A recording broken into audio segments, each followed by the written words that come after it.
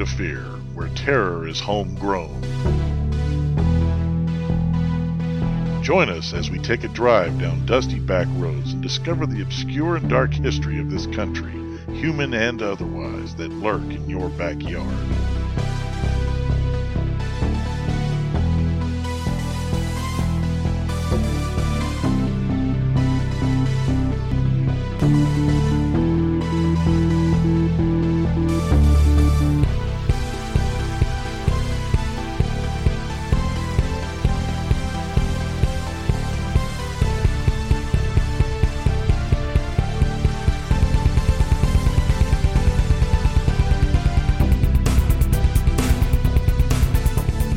Welcome back to State of Fear Podcast. I'm your host, Chris, and with me is my good friend, James. Hey, man. What's up, everybody? Hey, man. So today's episode is going to be on the state of Illinois.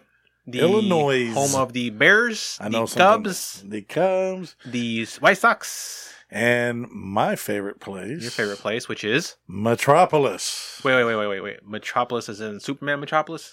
Well, kind of. So you're saying Metropolis is based on a city in Illinois, or is there an actual city called Metropolis? There is an actual town called Metropolis. Is that right? They even have a Superman of the Year contest.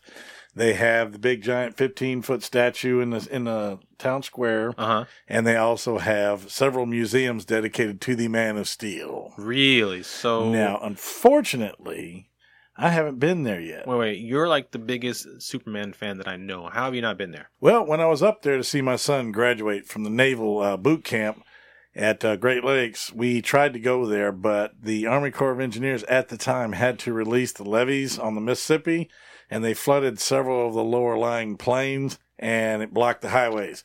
And what really sucked about it is because it was only taking us 1 hour out of the way to go home to go there and see that. But you're so close. But I will get there. When was that? That was about 8 years ago now. Jeez. Oh, wow. Okay, so you need to make another trip up to Illinois to see this, huh? My boy did 6 years in the Navy, and he's out now, but yeah. About 8 years ago. And so when you say Superman of the Year, what does that mean?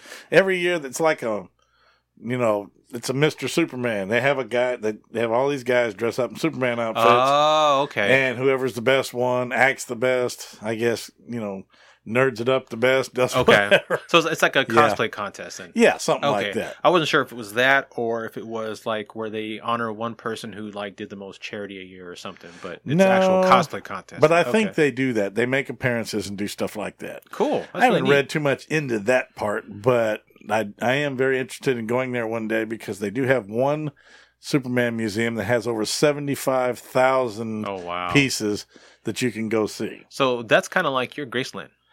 Yeah. And I've been to Graceland.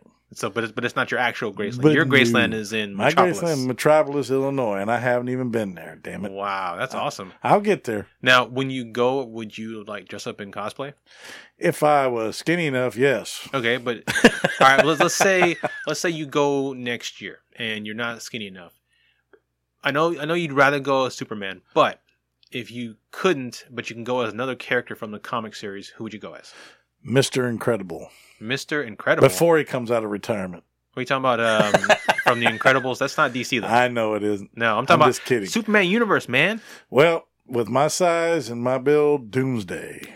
I was just thinking that, actually, yeah. I just put a Doomsday mask on and walk around. Brrr. Which makes sense, because if you cannot be Superman, even though you want to, be the one character that actually has killed him.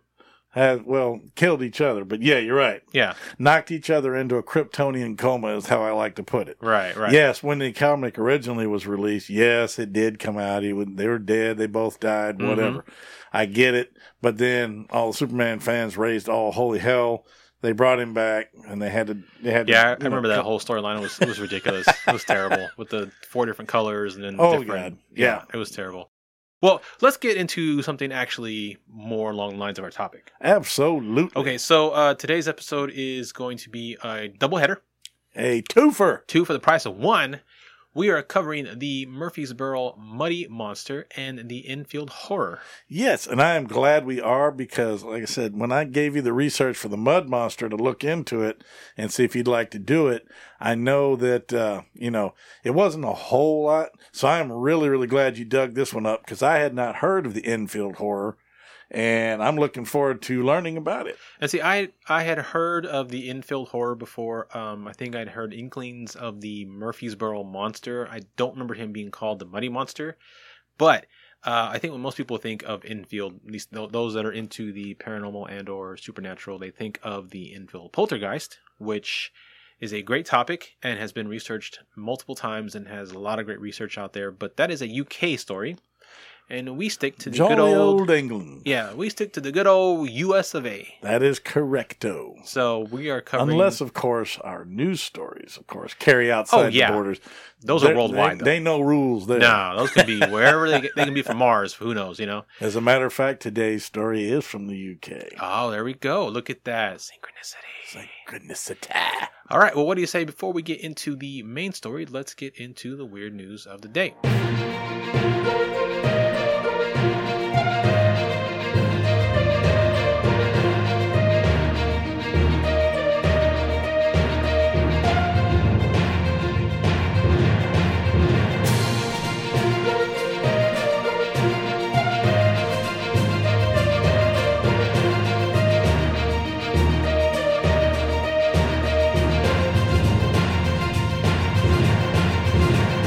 Man, I got a weird one today, and I don't even know how I'm going to get through this one, brother. All right, well, let's see what you got for us, James. Oh, no. Wait a minute. I just saw the title. Oh, Lord. This is awesome. This is no kidding, folks, and I am sorry. Not really. No, he's not. You're not sorry. I'm telling you, this one, I just busted out laughing because, a lot of times on this show, and in the episodes we've done, we've talked about a lot of subjects that are real downers. True crime stories and stuff that we've done, they're interesting, but they're sad. So every once in a while, I like to do something to lift the spirit a little bit. Okay. Like we did the goat story on a previous episode. I thought was cool. Yeah, that was Loving when animals take over. Yeah. This one here takes animals to a whole different level. Okay. Let's hear it. This is from The Sun. This article is actually... I don't even know how to go about this. Don't know how to go start it. This is going to be funny as hell. Okay. It's from a paper called The Sun in the UK. The name of today's article, should I say weird news of the day, and this is extraordinarily weird news. Yes, it is. It's called Spank the Monkey. The ghost of a masturbating ape haunts the hallways of a grand country estate in Dorset. Okay, let's give him the title of weirdest ghost ever. Okay. This definitely is probably the weirdest news yet, or ever. Some of the news we've had before on previous episodes has been pretty darn strange. Some of it not so strange, but this one here, this one's the front runner for quite a while. But anyway, the story goes, the haunted Athelhampton Hall is a popular wedding venue with romantic spook hunters. It's a wedding hall? Apparently. Oh, my God. Be a hell of a guest to have at the wedding, wouldn't it, brother? The ghost of a randy monkey haunts the halls of a grand English country estate where romantic spook hunters flock to tie the knot. Titillated tourists can often hear the saucy specter laughing while masturbating in the Athelhampton Hall in Dorset, near Dorchester. So not only does he masturbate, but he laughs while masturbating. He's a wacky kind of guy there, Chris. The greatest monkey ever. The estate is considered one of the most haunted in the UK. Always a good thing. Always. And the spooky venue even has soul-searching couples clamoring to have their weddings held there in the hopes of having the pervy primate appear in the background of their pictures. Oh my gosh. Really? Wow. Wow. The lovable ape's afterlife antics have helped the hall to be named as one of the most haunted houses in England after being listed on We Buy Any Homes list of the 9 most ghostly properties. That's a weird number. 9 most? That's 1 out of 10. 9 most. Should do 10. The 15th century house was originally built by the Martin family, whose crest featured an excited monkey sitting on a tree stump. Wow. Oh, my gosh. Oh, Lord have mercy. The estate's motto was, "He who looks at Martin's ape Martin's ape will look at him. So weird.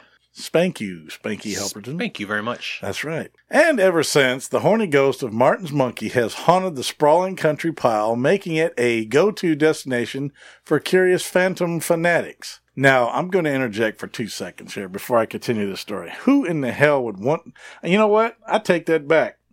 I think I would even go and get a kick out of this shit. That last sentence made it sound like a parody of like Scooby-Doo. Yeah. Yeah. Mr. Carswell. Your monkey's masturbating all over the gold. That's ridiculous. One tourist, dad of 3, John Morrison, 41, from Derby, who took his entire family to the estate, spoke excitedly about the spanking spook. Spanking spook. See, they're trying to trip me up here. That is a great name for a band. Go He on. said, and I quote, "We heard that Martin the monkey who haunts the house loves to scratch his privates while swinging around." Nobody said nothing about scratching. That's what they call it back then, I guess. Or they call it over there, scratching the privates. And also quoted, "We didn't see him, which is a shame because it would have been a real sight." Yeah, I bet. Mm-hmm. Apparently, he's not terrifying. Quite friendly is what we've heard. According to the local legend, the unconventional Martin family did have a pet ape which was free to wander the halls. And when one of the Martin's daughters had an unhappy love affair and decided to kill herself, the compassionate monkey began following her around. Weird. Jeez. Yeah, that's weird.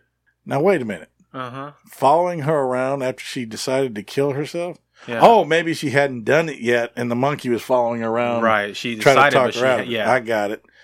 She Wait, did you say that he followed her around and tried to talk her out of it? You're saying the monkey was talking to her to... Hey, Go on. Let's go on. let's go on with it. go All on. right. When she climbed a set of hidden stairs to a secret room, the ape trailed behind and watched as she took her own life with the door bolted. Poor monkey. By the time the family's search of the house and grounds eventually located the room, the ape had starved to death next to her body. Oh, poor baby. That sucks. You know, poor ape. But you know what? Loyalty in animals, man, I'm telling you, they're better than humans. But now its ghost haunts the halls, often scratching at the paneling of the secret room and staircase in an eternal frantic attempt to escape. Bless its heart. But the monkey is not alone. The house is reputed to have 6 other ghosts, all human. Now, where did they come from? Okay, that sounds like a reality show. It does. 6 ghosts. 6 human ghosts and a monkey ghost. 6 ghosts and a monkey. We need to make that happen. Sci-fi, make it happen. That's right. We want credit, we want the rights, and we want to do the narration. And I want to be the monkey. Go on. Athelhampton has long been known as a haunted spot and featured on TV's Most Haunted in 2002. Is there anybody here? Oh, Lord. Oh, my God. Now, I know you remember that one. I do. Derek, always choking to death. God bless him. Yeah. Rest in peace, Derek. I didn't know he died. Yeah, he passed away here a little while back. Anyway, moving on. Moving on, there has been a structure on site since Saxon times. Andrea Cook, who has lived in the house with her family for more than 20 years, said she had witnessed, quote, all sorts of odd and inexplicable things. But while many have a rational explanation, she said, quote, there are always some which do not. The most recent was a dark hooded figure which rushed past one of our cleaners. On first sighting, she assumed she had imagined it, but 10 minutes later it came towards her again, up the old servant's staircase, and hurried past her into the bathroom. Maybe it Guess was he had to go. You got to go, you got to go. I guess so. She was terribly excited about it, having never witnessed such a thing. What this was makes no sense at all. It is a figure our youngest son has seen on a couple of occasions, but the cleaner was unaware of this at the time. Creepy. Despite all this, it was an amazing place to live. It's a beautiful home. We are all happy here, and generally it has a lovely atmosphere in spite of the stories. But on the odd occasion when something does occur, and I must stress, it is only occasionally, it reminds you that there are some things which are beyond our understanding. Yes, like a masturbating monkey. That's beyond my understanding for sure. That's crazy. A spokesperson from We Buy Any Homes said, I would love to see this. We Buy Any Homes. Okay, you said it yourself, right? Now, were there any problems with the home? Yes. I love to see the look on the realtor's face when he gets that call and the person on the line tells him, yeah, we also have the ghost of a masturbating monkey. Just the look on the person's face like, okay, we'll buy it. That's fine. We'll buy it. Yes.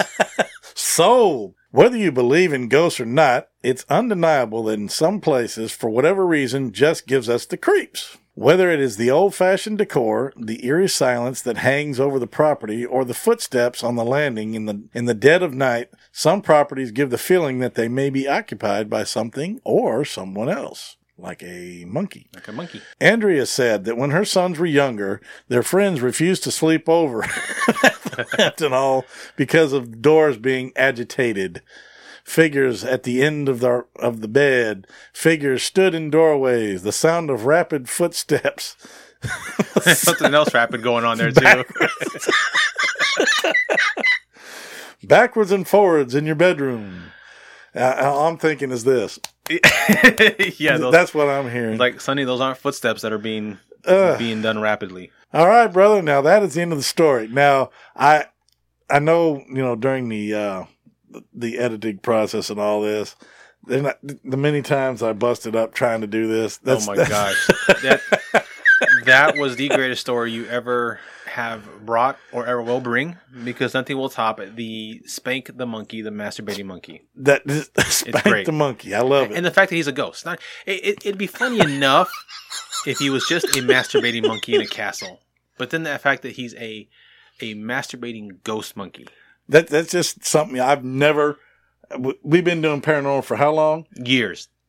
Like a decade. At least. Yeah. Together. Yeah. And I know you studied it even longer than that. I mean, I've studied about it all my life, and I didn't really get serious until like 2000. But I've never heard of this. Ever heard of a masturbating ghost monkey? It's fantastic. I love this. This is hilarious. I'm going to this damn house if I ever get over there. If any of our listeners wants to draw some art of the masturbating monkey, please email it to us.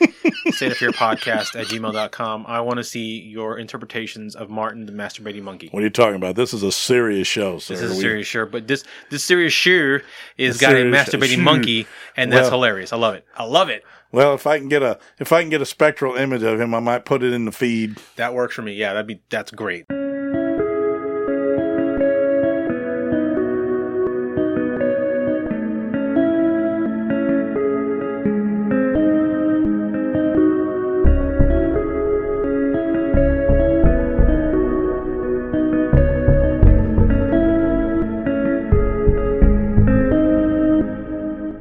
Okay, so now we move on from masturbating monkeys to a whole different type of horror. Now, if you're going to keep saying that, I'm going to keep thinking about it. I can't help it. That story was... You get the Gold Star Award for the best story ever, James. But it was like... It was great. I love it. I loved it. Okay, geez. Now, the information for tonight's episode came from a large variety of sources. I'm not going to name them here, but I will put them in the show notes, so you'll find them there. So the two creatures we're covering tonight are, like I said, are the Murfreesboro Muddy Monster and the Enfield Horror. Both took place in 1973 within a time frame of about 4 months and were about 70 miles from each other. And the odd thing is that the description of both are completely different. Yeah, I did notice that. But it's very interesting that they both happen so close to each other within the same time frame. And normally you would expect the descriptions to match if it was the same creature. But apparently Illinois had two completely different creatures running around their backwoods in 1973. At the same time. That's right. So, on the evening of April 25th, 1973, a young boy named Greg Garrett was playing in his backyard. His evening playtime, however, would soon be interrupted by a monstrosity called the Enfield Horror. His parents were inside watching TV and enjoying the spring night when suddenly Greg burst in through the door to tell them an incredible story. Crying and hysterical, Greg told his parents that a monster, about 4 or 5 feet tall, not as tall as a Bigfoot, so not a Bigfoot creature, ran past him while he was playing in the backyard. He said it was gray with slimy skin, had big red eyes, short little arms with claws, and 3 legs. Now, that is a weird description because 3 legs. Now, I have seen some of the photos that we during the research. Yeah. I've seen some of the photos, and it looks like that 2-legged, it almost looks like the 2-legged pig lizard from Galaxy Quest. Yeah, if I'm trying to pick something, the artist rendition looks like that for sure. Yeah. It's very strange looking. When the monster ran past him, it stepped on his feet and tore through his shoes with its claws. Ouch. Yeah. Thankfully, it didn't hurt the boy, though. Good. While Greg's parents were deciding whether or not he was telling the truth, Garrett's neighbor would have their own encounter with the horror. Henry McDaniel and his wife came home about 9:30 p.m. to find their 2 children, Henry Jr. and Little, freaking out. They told them that something was scraping on the outside of the house trying to get in. Henry Sr. had no time to dismiss their tale, for he suddenly heard a scratching sound coming from the outside. He grabbed his pistol and ran outside and came face to face with the horror. Dun, dun, dun. Dun, dun, I had to throw that one in, sorry. So, Senior McDaniel's description to the police of the monster matched that of Greg Garrett's. Quote, "It had 3 legs on it, a short body, 2 little short arms coming out of its breast area, and 2 pink eyes as big as flashlights. It stood 4.5 feet tall and was grayish color. It was trying to get into the house." After the initial shock wore off, Senior opened fire at the creature, and he was sure that he hit it. However, it seemed that the shot had no effect on the monster, as the monster hissed like a wildcat and jumped away, covering a distance of 75 feet in 3 hops, and disappeared by nearby railroad tracks. Possible alien creature? Possible alien creature. Since the hopping also reminds me of Spring Hill Jack, another UK creature. Yeah. Wow. Senior McDaniel called the police department, but Illinois state troopers came out to investigate instead. Their investigation found scratch marks on the outside of McDaniel's home, which appeared fresh, as well as a set of 3 footprints with prominent claw marks but little else. Okay, now, pardon my interjection here, Go ahead. But if you call the local police and the state troopers come in, that tells me they've automatically escalated it to a higher authority, which means they probably were already chasing this thing or knew of its existence. Or they had already had a few calls prior to McDaniel's, and at that point, since they had a certain number of calls, they went ahead and escalated. Since it's a state police's jurisdiction, I guess, maybe if they were on the case, that's why they showed up instead. But you're right, if you get the state troopers out instead. I just find that weird that you call the local police, but the state troopers came instead, but with no other explanation. So I'm just wondering, like I said, if they already knew it was, and they're like, oh, hell, here we go again. And I think it's awesome that they actually found, some evidence. They found, footprints and claw marks. I mean, that's great. That is very cool.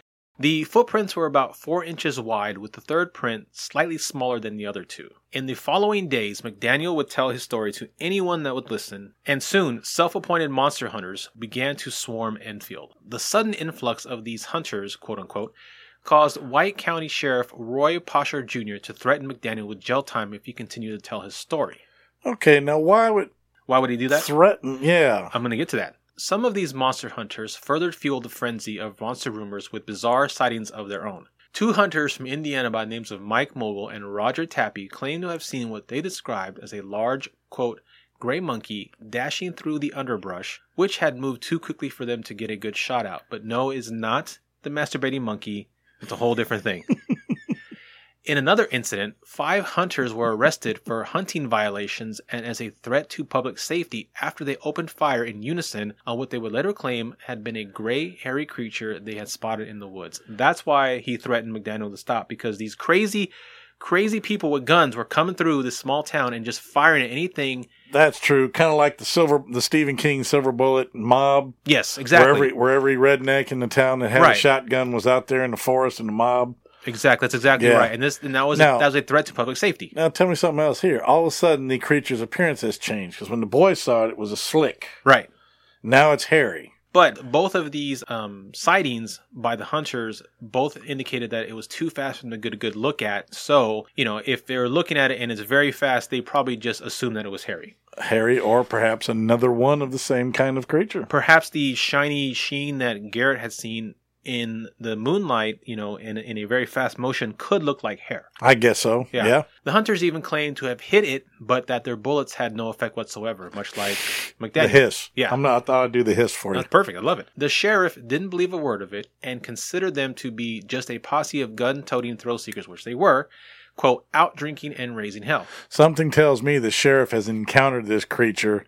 It scared the crap out of him, so he's just playing the denial card, I guess. To play your conspiracy card, what if he was told by the state troopers not to let anybody catch this thing? Possibly, or even state troopers. They could even be higher. Or they could be feds. They could be feds in Illinois. You never know. The Illinois Bureau of Investigation. Yeah. Here we go, man. On Sunday, May 6th, Rick Rainbow, great name, the then director of radio station WWKI in Kokomo, Indiana, was in town to search for the monster with some friends and claimed to have seen a 5.5-foot gray stooped-over creature. Okay, the creature's getting bigger now. It's getting bigger. Now, again, Garrett, even though he's a child, I guess he did say 4 he said 4 to 5. Okay. Yeah. Okay. And McDaniel Sr. said it was about 4.5. So it's within the range. Yeah. Okay. Running through the woods by the McDaniels' home. The creature moved at an unnatural speed, but Rainbow has claimed to have captured the creature's eerie shriek on tape, but later lost the tape. Fabulous. I know, great. Senior McDaniel would see the monster one last time that same day, May 6th. Senior McDaniel woke up late in the night to the neighbor's dogs barking and went to investigate. When he went outside, there was the creature, walking down the nearby Enfield Railroad tracks. Senior McDaniel watched silently as the creature walked out of sight, and that was the last time the Enfield horror was seen. Over a month later, and 70 miles to the southwest, in the town of Murfreesboro, a strange monster called the Mud Monster would follow the example set by the Enfield horror. Its appearance would be brief, but unforgettable for its residents. The first encounter with the Murfreesboro Mud Monster occurred on June 25, 1973, by Randy Needham and Judy Johnson. That night, they were parked near a boat ramp on the Big Muddy River at about midnight when suddenly an incredibly loud scream rang out. Was it a monkey? I think it was a monkey. Oh, boy. Coming from the nearby woods, shattering the stillness of the night. As Needham and Johnson looked in the direction of the scream, they saw it. The creature made itself known. They described it as an estimated 7 feet tall and 350 pounds. A terrifying sight, covered with light-colored fur, which was matted with mud, and had glowing pink eyes, and it was coming straight at them. The couple quickly started the car and left the area. Now, I will interject at this point. Okay. In most horror movies, the car never starts. Yeah, thankfully it's real life. In real Thankfully, life, it's real life. The car actually starts, and they got the hell out. unless the car is a junker, it starts usually. Yeah. Yeah. Now, let's also make note of the fact that this thing was at least 2 feet taller than the Enfield horror. And lighter in color and furry. And weighed a whole lot more. Yeah. I mean, there was never any weight associated with the Enfield, but from the size, it didn't seem like it was 350 pounds. No telling. They immediately drove to the police department to report what they had seen. Naturally, the police were skeptical, but in the end, they sent 2 officers, Merrill Lindsay and Jimmy Nash, to the scene to look for any evidence. They found footprints, big footprints, some 12 inches long. Now, wait a minute. I've got bigger feet than that. You have bigger than I 12? have a size 13 foot. That's basically 13. So, yeah, 12 inches. Well, I think the average foot's like a 9, so 12 is still kind of big. I guess. While inspecting the footprints found, James Nash reportedly heard, quote, the most incredible shriek that was no bobcat or screech owl. The same shrieking that Needham and Johnson reported, and heard what sounded like a large creature splashing through the water, but were not able themselves to glimpse it. No other sightings would be reported that night.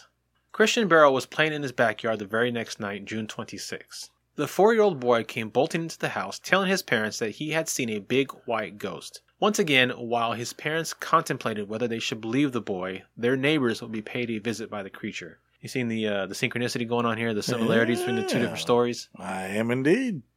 10 minutes after Christian's sighting, neighbors Randy Creeth and Cheryl Ray were on their back porch enjoying the night air when they saw the monster for themselves. Randy and Cheryl would describe the monster the exact same way Christian did to his parents. Randy, 17, was the son of a state trooper and even sketched the creature for the officers. According to Randy, he was as tall as that tree. It took me 15 minutes to get scared, but then it really hit me. The thing I remembered was the bulk of it, the shape, the human form, and the stench of the river slime it apparently had on it. It was about 8 feet tall and at least as stocky as a New York football player. All the New York football players come from Texas. That's right. Texas, boy. We were within 15 feet of it, close enough to see the body, the texture of the fur, long and hairy, like an English sheepdog. It was at that point that Police Chief Toby Berger ordered his entire 14-man force out for a night-long search.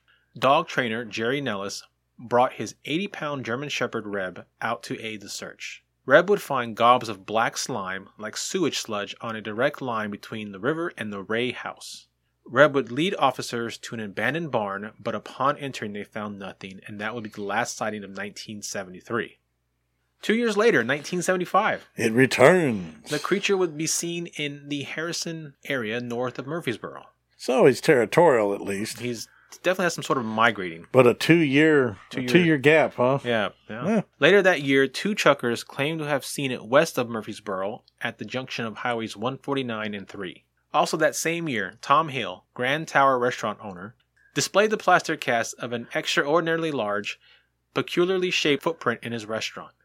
He told inquiring visitors that the cast had been brought in by a Boy Scout group and had been made from tracks in the Oakwood Bottoms, a swampy, spooky area along Highway 3 near Grand Tower and not too far from the above-mentioned junction of Highway 3 and 149. As Hale was known as a practical joker, some of the viewers scoffed and called it a fake. Of course they do. He's a practical joker, so sometimes you can't believe him. Yeah, man, you're full of crap. Also, in 1975, the Miller Carnival was set up in Riverside Park, not too far from the previous sighting of the monster.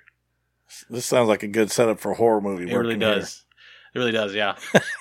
The ponies used for riding by the youngsters who came to the park were tethered to bushes on the riverbank. Suddenly, the ponies shied, rolled their eyes, and raised their heads in an effort to pull free of their ropes. 3 carnival workers, Otis Norris, Ray Atkerson, and Wesley Lavender, walked around the truck, and right there, standing upright in the darkness, was what they described as a 300 to 400 pound creature, growling fearsomely. Sounds like me when I'm hungry. Or at 3 in the morning. Yeah. Well, I'm between 300 and 400 pounds, and I have a size 13 foot. You are the muddy monster, my friend. And with your beard growing, you can just, just let it keep going. Yeah, that's right. The workers retreated and sounded the alarm. Townspeople and outsiders stalked the area with loaded guns, forcing the authorities to close the park. The carnival had an alarm? Probably, yeah. Maybe like a fire alarm, maybe, Who knows? Maybe somebody just one of those hand crank alarms, A newspaper reporter commented that as Southern Illinois is a hunting country and hunters own guns, if the creature was human, it or he was likely to come to harm if the whole affair was a hoax. About the same time, 2 youths near the McIlvaine School on the outskirts of North Murfreesboro reported seeing it while gigging frogs along the Big Muddy River. And a logger near Cairo, at the extreme southern tip of the state where the Ohio and Mississippi rivers converge, reported seeing a monster along the Ohio River levee. The monster made another appearance in 1988 in a salvage area in Ava to a couple of men, then was seen by several members of their families. It also appeared to a couple of men gigging frogs in 1988. Seems to be quite a common pastime. Gigging frogs while driving their Chevys to the levee. Nice. Something like that? Something like that, yeah. Okay. And steadily tapered off from that point until no sighting past 1988 had been reported. Probably died. Probably, yeah. And that is the end of the Murfreesboro and Enfield horror monster stories. Those are very brief histories. 2 very interesting creatures indeed, but very brief histories. And such different contrasting descriptions. One is short, with 3 legs. Yep. And is slimy. The other one is tall, muddy, but like 350 pounds. Yeah, I'm no 7 feet though, but yeah. But I mean, it's so interesting that both of these things happened within close proximity to each other. Yeah. And in the same time period, but were so different that they left a lasting impression upon all those few people that saw it. They certainly did. And that lasted for decades because these were the 70s. 70s, yeah, 73. Yeah. So it's an enduring story. Yeah. And a lot of these stories a lot of the articles that I pulled for research were articles that were done in the last 10, 15 years. So this thing is still being talked about to this day. Yeah. Well, each state likes to keep their legends alive, I believe. That's a good point. Good for tourism and stuff like that. Although people aren't, there's a lot of people out there these days are not looking to run into a 7-foot tall, hairy Bigfoot in a swamp. I'd rather run into a 4-foot 3-legged goblin. Or whatever it was. Speaking of goblins, that the story of the Enfield Horror had a very similar, or at least one point that was similar to the Hopkinsville goblins. I don't know if you're familiar with them. No, I am not. So the Hopkinsville, Kentucky, we may get into that, but that one's actually been covered quite a bit in the TV series, or not TV series, Amazon series. The Newkirks did it. It's called Hellier. Okay.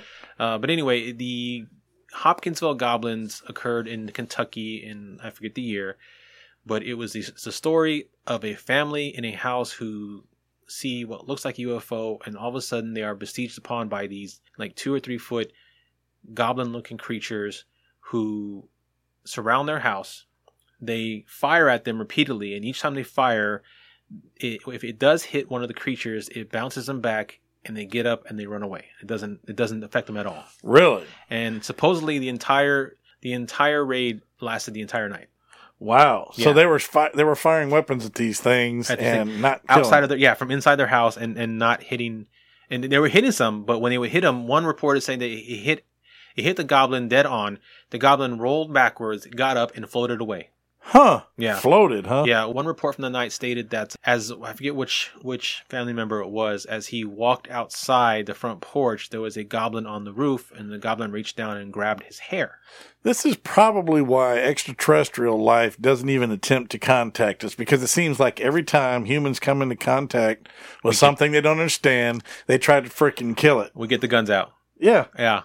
Of course, if something attacked me, then I'd let my 50 caliber Barrett loose on it. And you would be, if it was a goblin or a Enfield horror, it would do no damage, unfortunately. Attack! We'd see. Get up and just kind of brush it off. And, well, they were shooting pea shooters at it. It's a 50 caliber round, so it'll put a hole through an engine block. So I don't know. I don't know. Because there are a lot of stories of people who are out hunting with rifles and shotguns who come across Bigfoot, who fire, hit it dead on, and nothing happens.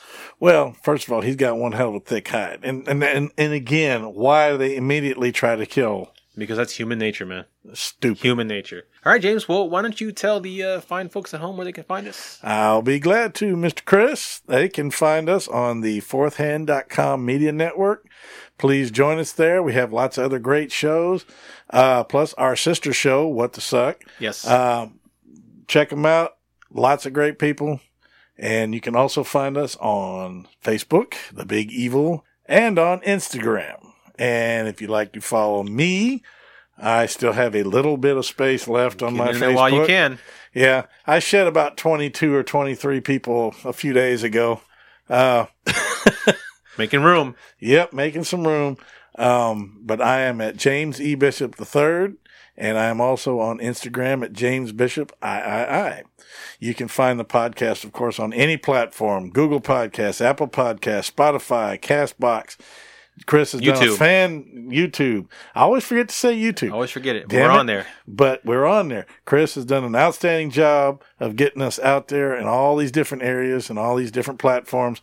So give us a check, check us out. Please do. There's review, rate, give us some comments. Let us know what you think. Review the episode. If you guys have a personal encounter yes. that you want to share or you want us to play on the podcast, you can email them to us at stateofearpodcast@gmail.com. We prefer that you email them in audio format. Please. Preferably WAV or MP3. They can be anywhere from 3 minutes to 5 minutes to 15 minutes.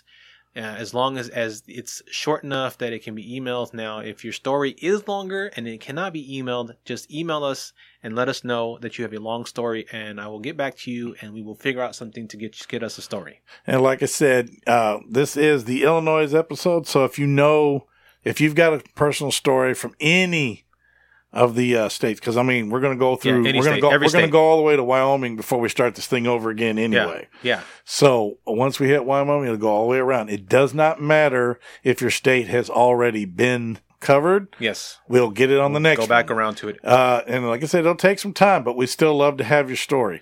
If we haven't done it yet, get them in as soon as you can, and we will get them included in an upcoming episode. And this is any story, whether you live there or even just visited there and something weird happened, whether it was paranormal, whether you had a run-in with a serial killer or a cannibal or a criminal, or you went there and you had something happen that can be considered a miracle, but it happened in a state. Get us a story. We want to hear it, and our listeners want to hear it too. Absolutely. All right, buddy. Well, this was a lot of fun, and I look forward to our next great state adventure. Me too, man. This is so much fun. And we'll see you guys in the next state. We'll see you down the road, folks. Oh, and don't forget to stay tuned for the personal encounter stories coming up right now. Hi, my name is Maria. The following happened to our family around 1995. My daughter had when we lived in Illinois. She was a kindergartner at the time, and her grandmother lived with us. She was very elderly on hospice. Well, one evening, I ran my daughter's bath water and walked away, got her clothes and that, and I saw her run into the bathroom. I was a little busy, and I saw her run back out again, and she looked a bit scared. So I scooped her up, walked in there, and the water was scalding, and I asked her, did you try to go into the bathtub? Is that why you got scared? And she goes, no. Let it cool off, gave her bath, went on with our lives. Well, go forward many years. She's a young adult, packing for a move, and she saw a picture, and she grabbed it, and she's like, who's that man?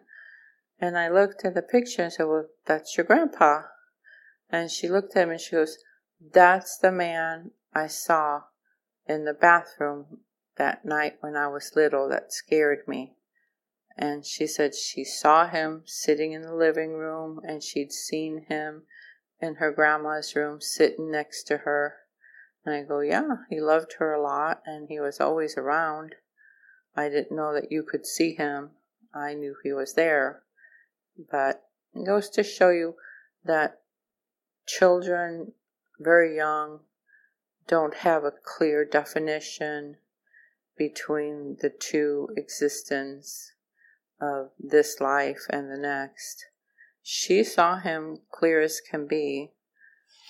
At first she wasn't scared because she thought it was her daddy, because he looked a lot like her daddy.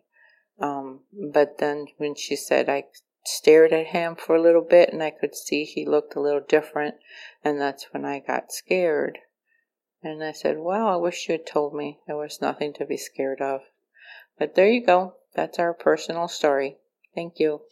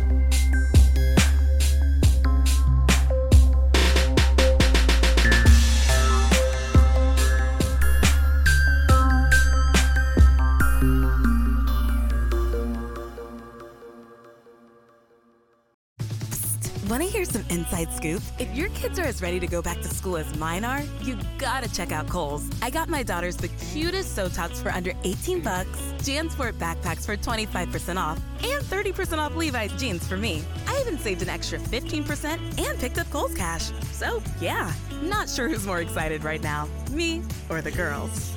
Select styles. 15% offer ends August 15th. Levi's coupons do not apply. Some exclusions apply. See store or Kohl's.com for details.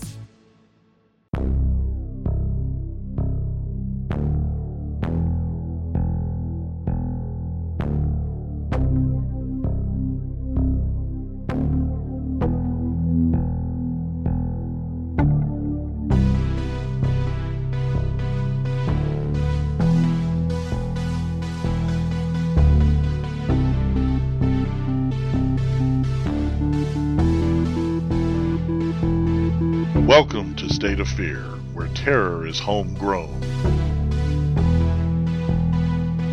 Join us as we take a drive down dusty back roads and discover the obscure and dark history of this country, human and otherwise, that lurk in your backyard.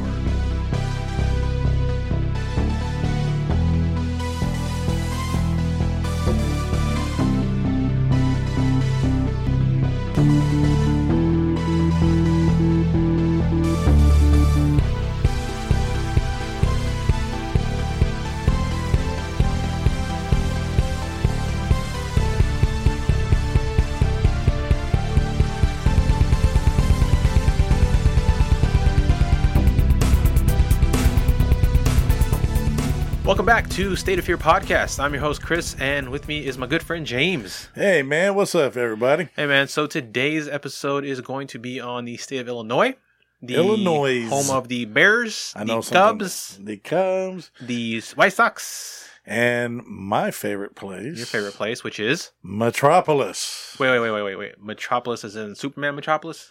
Well, kind of. So you're saying Metropolis is based on a city in Illinois, or is there an actual city called Metropolis? There is an actual town called Metropolis. Is that right? They even have a Superman of the Year contest.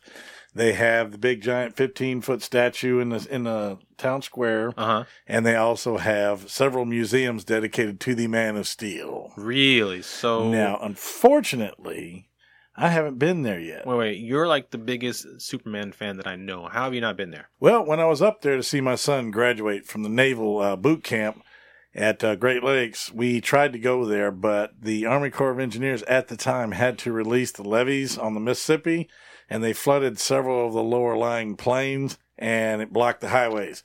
And what really sucked about it. Yeah, what really stunk about it is because it was only taking us 1 hour out of the way to go home to go there and see that. And you're so close. But I will get there. When was that? That was about 8 years ago now. Jeez. Oh, wow. Okay, so you need to make another trip up to Illinois to see this, huh? My boy did 6 years in the Navy, and Okay. he's out now. But yeah, about 8 years ago. And so when you say Superman of the Year, what does that mean? Every year, that's like it's a Mr. Superman. They have a guy they have all these guys dress up in Superman outfits. Oh, okay. And whoever's the best one acts the best. I guess nerds it up the best. Does whatever. So it's like a cosplay contest then. Yeah, something like that. I wasn't sure if it was that or if it was like where they honor one person who like did the most charity a year or somthing. But it's an actual cosplay contest. But I think they do that. They make appearances and do stuff like that. Cool. I haven't read too much into that part, but I am very interested in going there one day because they do have one Superman museum that has over 75,000 pieces that you can go see. So that's kind of like your Graceland. Yeah. Yeah. And I've been to Graceland. So, but it's not your actual Graceland. Your Graceland is in Metropolis. My Graceland, Metropolis, Illinois, and I haven't even been there. Damn it! Wow, that's awesome. I'll get there. Now, when you go, would you like dress up in cosplay? If I was skinny enough, yes. Okay, but all right. Let's say you go next year and you're not skinny enough. I know you'd rather go as Superman, but if you couldn't, but you can go as another character from the comic series, who would you go as? Mr. Incredible. Mr. Incredible. Before he comes out of retirement. What are you talking about? From the Incredibles? That's not DC, though. I know it isn't. No, I'm talking about just kidding. Superman universe, man. Well, with my size and my build, Doomsday. I was just thinking that, actually, yeah. I just put a Doomsday mask on and walk around. Brr. Which makes sense, because if you cannot be Superman, even though you want to, be the one character that actually has killed him. Killed each other, but yeah, you're right. Yeah. Knocked each other into a Kryptonian coma is how I like to put it. Right. Yes, when the comic originally was released, yes, it did come out. They were dead. They both died, whatever. I get it. But then all the Superman fans raised all holy hell. They brought him back, and they had to. I remember that whole storyline. It was ridiculous. It was terrible with the 4 different colors and then different. God. Yeah, it was terrible. Well, let's get into something actually more along the lines of our topic. Absolutely. Okay, so today's episode is going to be a doubleheader. A twofer. 2 for the price of 1. We are covering the Murfreesboro Muddy Monster and the Infield Horror. Yes, and I am glad we are because, like I said, when I gave you the research for the Mud Monster to look into it and see if you'd like to do it, I know that, it wasn't a whole lot. So I am really, really glad you dug this one up because I had not heard of the Infield Horror. and I'm looking forward to learning about it. And see, I had heard of the infield horror before. I think I'd heard inklings of the Murfreesboro Monster. I don't remember him being called the Muddy Monster, but I think when most people think of infield, at least those that are into the paranormal and or supernatural, they think of the infield poltergeist, which is a great topic and has been researched multiple times and has a lot of great research out there. But that is a UK story. And we stick to the Jolly good old England. Yeah, we stick to the good old US of A. That is correcto. So we are covering... Unless, of course, our news stories, of course, carry outside the borders. Those are worldwide, though. They know rules there. No, those can be wherever they can be from Mars. Who knows, you know? As a matter of fact, today's story is from the UK. Oh, there we go. Look at that. Synchronicity. Synchronicity. All right, well, what do you say before we get into the main story? Let's get into the weird news of the day.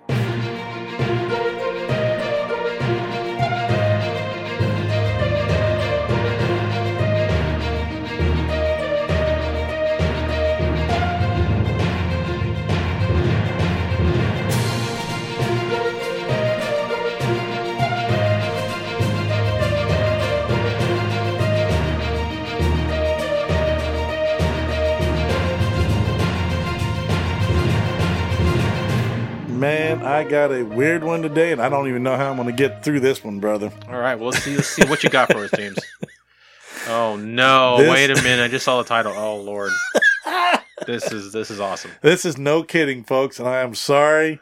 Not really. No, he's not. You're not sorry. I'm telling you, this one, I just busted out laughing because, you know, a lot of times on this show, and in the episodes we've done, we've talked about a lot of subjects that are real downers. You know, true crime stories and stuff that we've done, they're interesting, but they're sad. So every once in a while, I like to do something to lift the spirit a little bit. Okay. Like we did the goat story on a previous episode. I thought was cool. Yeah, that was Loving when animals take over. Yeah. This one here takes animals to a whole different level. Okay. Let's hear it. This is from The Sun. This article is actually... I don't even know how to go about this. Don't know how to go start it. This is going to be funny as hell. Okay. It's from a paper called The Sun in the UK. The name of today's article, should I say weird news of the day, and this is extraordinarily weird news. Yes, it is. It's called Spank the Monkey. The ghost of a masturbating ape haunts the hallways of a grand country estate in Dorset. Okay, let's give him the title of weirdest ghost ever. Okay. This definitely is probably the weirdest news yet, or ever. Some of the news we've had before on previous episodes has been pretty darn strange. Some of it not so strange, but this one here, this one's the front runner for quite a while. But anyway, the story goes, the haunted Athelhampton Hall is a popular wedding venue with romantic spook hunters. It's a wedding hall? Apparently. Oh, my God. Be a hell of a guest to have at the wedding, wouldn't it, brother? The ghost of a randy monkey haunts the halls of a grand English country estate where romantic spook hunters flock to tie the knot. Titillated tourists can often hear the saucy specter laughing while masturbating in the Athelhampton Hall in Dorset, near Dorchester. So not only does he masturbate, but he laughs while masturbating. He's a wacky kind of guy there, Chris. The greatest monkey ever. The estate is considered one of the most haunted in the UK. Always a good thing. Always. And the spooky venue even has soul-searching couples clamoring to have their weddings held there in the hopes of having the pervy primate appear in the background of their pictures. Oh my gosh. Really? Wow. The lovable ape's afterlife antics have helped the hall to be named as one of the most haunted houses in England after being listed on We Buy Any Homes list of the 9 most ghostly properties. That's a weird number. 9 most? That's 1 out of 10. 9 most. Should do 10. The 15th century house was originally built by the Martin family, whose crest featured an excited monkey sitting on a tree stump. What? Oh my gosh. Oh, Lord have mercy. The estate's motto was, "He who looks at Martin's ape will look at him." So weird. Spank you, Spanky Helperton. Thank you very much. That's right. And ever since, the horny ghost of Martin's monkey has haunted the sprawling country pile, making it a go-to destination for curious phantom fanatics. Now, I'm going to interject for 2 seconds here before I continue the story. Who in the hell would want... You know what? I take that back. I think I would even go and get a kick out of this shit. That last sentence made it sound like a parody of like Scooby-Doo. Yeah. Yeah. Mr. Carswell.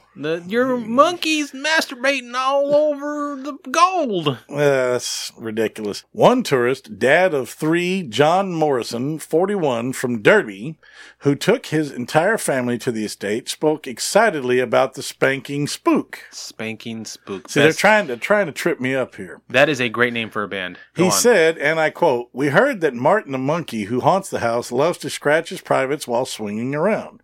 Nobody said nothing about scratching. That's what they call it back then, I guess. Or they call it over there, scratching the privates. And also quoted, "We didn't see him, which is a shame because it would have been a real sight." Yeah, I bet. Mm-hmm. Apparently, he's not terrifying. Quite friendly is what we've heard. According to the local legend, the unconventional Martin family did have a pet ape which was free to wander the halls. And when one of the Martin's daughters had an unhappy love affair and decided to kill herself, the compassionate monkey began following her around. Weird. Jeez. Yeah, that's weird. Now, wait a minute. Uh-huh. Following her around after she decided to kill herself? Yeah. Oh, maybe she hadn't done it yet, and the monkey was following her around. Right. She decided, tried to talk her out of it. Yeah. I got it. Wait, did you say that he followed her around and tried to talk her out of it? You're saying the monkey was talking to her? Hey, Go on. Let's go on. Let's go on with it. All right. When she climbed a set of hidden stairs to a secret room, the ape trailed behind and watched as she took her own life with the door bolted. Poor monkey. By the time the family's search of the house and grounds eventually located the room, the ape had starved to death next to her body. Oh, poor baby. That sucks. Poor ape. But you know what? Loyalty in animals, man, I'm telling you, they're better than humans. But now its ghost haunts the halls, often scratching at the paneling of the secret room and staircase in an eternal frantic attempt to escape. Bless its heart. But the monkey is not alone. The house is reputed to have 6 other ghosts, all human. Now, where did they come from? Okay, that sounds like a reality show. It does. 6 ghosts. 6 human ghosts and a monkey ghost. 6 ghosts and a monkey. We need to make that happen. Sci-fi, make it happen. That's right. We want credit, we want the rights, and we want to do the narration. And I want to be the monkey. Go on. Athelhampton has long been known as a haunted spot and featured on TV's Most Haunted in 2002. Is there anybody here? Oh, Lord. Oh, my God. I know you remember that one. I do. Derek, always choking to death. God bless him. Yeah. Rest in peace, Derek. I didn't know he died. Yeah, he passed away here a little while back. Anyway, moving on. There has been a structure on site since Saxon times. Andrea Cook, who has lived in the house with her family for more than 20 years, said she had witnessed, quote, all sorts of odd and inexplicable things. But while many have a rational explanation, she said, quote, there are always some which do not. The most recent was a dark hooded figure which rushed past one of our cleaners. On first sighting, she assumed she had imagined it, but 10 minutes later it came towards her again, up the old servant's staircase, and hurried past her into the bathroom. Maybe it guess was he had to go. You gotta go. I guess so. She was terribly excited about it, having never witnessed such a thing. What this was makes no sense at all. It is a figure our youngest son has seen on a couple of occasions, but the cleaner was unaware of this at the time. Creepy. Despite all this, it was an amazing place to live. It's a beautiful home. We are all happy here, and generally it has a lovely atmosphere in spite of the stories. But on the odd occasion when something does occur, and I must stress, it is only occasionally, it reminds you that there are some things which are beyond our understanding. Yes, like a masturbating monkey. That's beyond my understanding for sure. That's crazy. A spokesperson from We Buy Any Homes said, I would love to see this. We Buy Any Homes. Okay, you said it yourself, right? Now, were there any problems with the home? Yes. I love to see the look on the realtor's face when he gets that call and the person on the line tells him, yeah, we also have the ghost of a masturbating monkey. Just the look on the person's face like, okay, we'll buy it. That's fine. We'll buy it. Yes. Sold. Whether you believe in ghosts or not, it's undeniable that in some places, for whatever reason, just gives us the creeps. Whether it is the old-fashioned decor, the eerie silence that hangs over the property, or the footsteps on the landing in the dead of night, some properties give the feeling that they may be occupied by something or someone else. Like a monkey. Andrea said that when her sons were younger, their friends refused to sleep over at Hampton Hall because of doors being agitated. Figures at the end of the bed. Figures stood in doorways. The sound of rapid footsteps. Something else rapid going on there too. Backwards and forwards in your bedroom. All I'm thinking is this.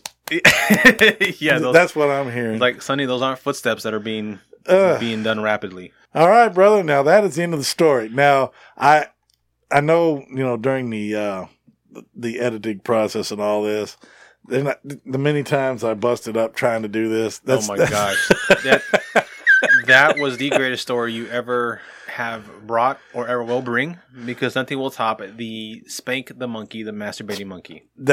Spank the Monkey. I love it. And the fact that he's a ghost. It'd be funny enough if he was just a masturbating monkey in a castle. But then the fact that he's a masturbating ghost monkey. That's just something I've never... We've been doing paranormal for how long? Years.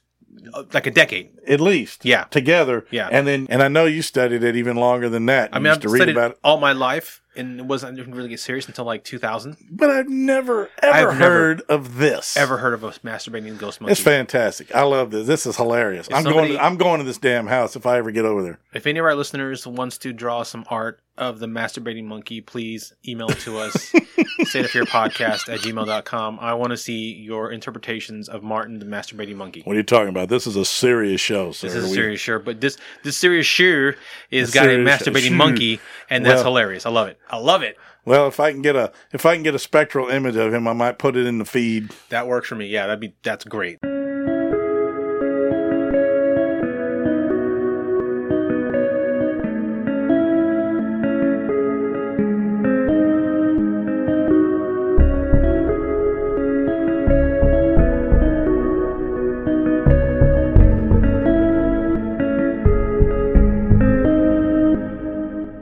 Okay, so now we move on from masturbating monkeys to a whole different type of horror. Now, if you're going to keep saying that, I'm going to keep thinking about it. I can't help with that. That story was...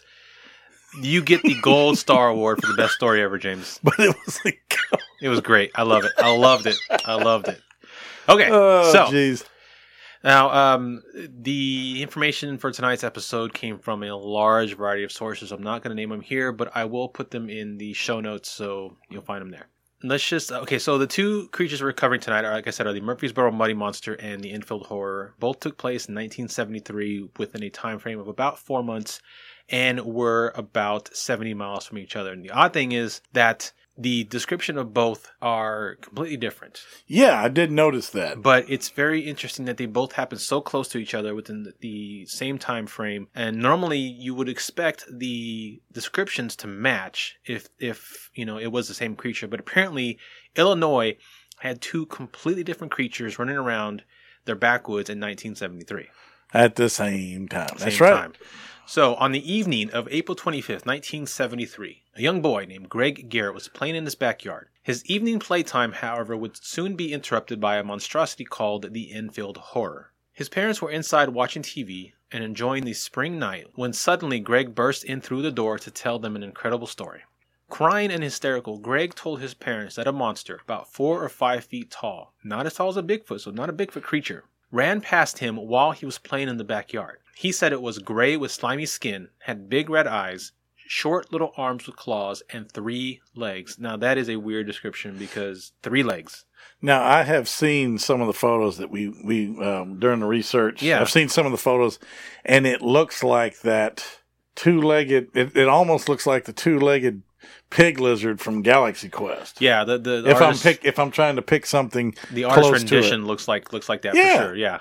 It's very strange looking. When the monster ran past him, it stepped on his feet and tore through his shoes with its claws. Ouch. Yeah. Thankfully, it didn't hurt the boy, though. Good.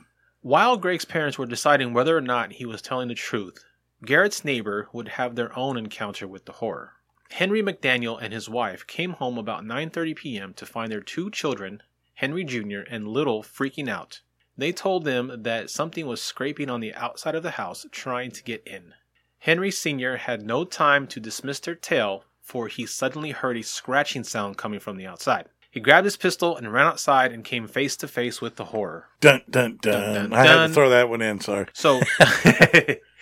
Senior McDaniel's description to the police of the monster matched that of Greg Garrett's. Quote, "It had 3 legs on it, a short body, 2 little short arms coming out of its breast area, and 2 pink eyes as big as flashlights. It stood 4.5 feet tall and was grayish color. It was trying to get into the house." After the initial shock wore off, Senior opened fire at the creature, and he was sure that he hit it. However, it seemed that the shot had no effect on the monster, as the monster hissed like a wildcat and jumped away, covering a distance of 75 feet in 3 hops, and disappeared by nearby railroad tracks. Possible alien creature? Possible alien creature. Since the hopping also reminds me of Spring Hill Jack, another UK creature. Yeah. Wow. Senior McDaniel called the police department, but Illinois state troopers came out to investigate instead. Their investigation found scratch marks on the outside of McDaniel's home, which appeared fresh, as well as a set of 3 footprints with prominent claw marks but little else. Okay.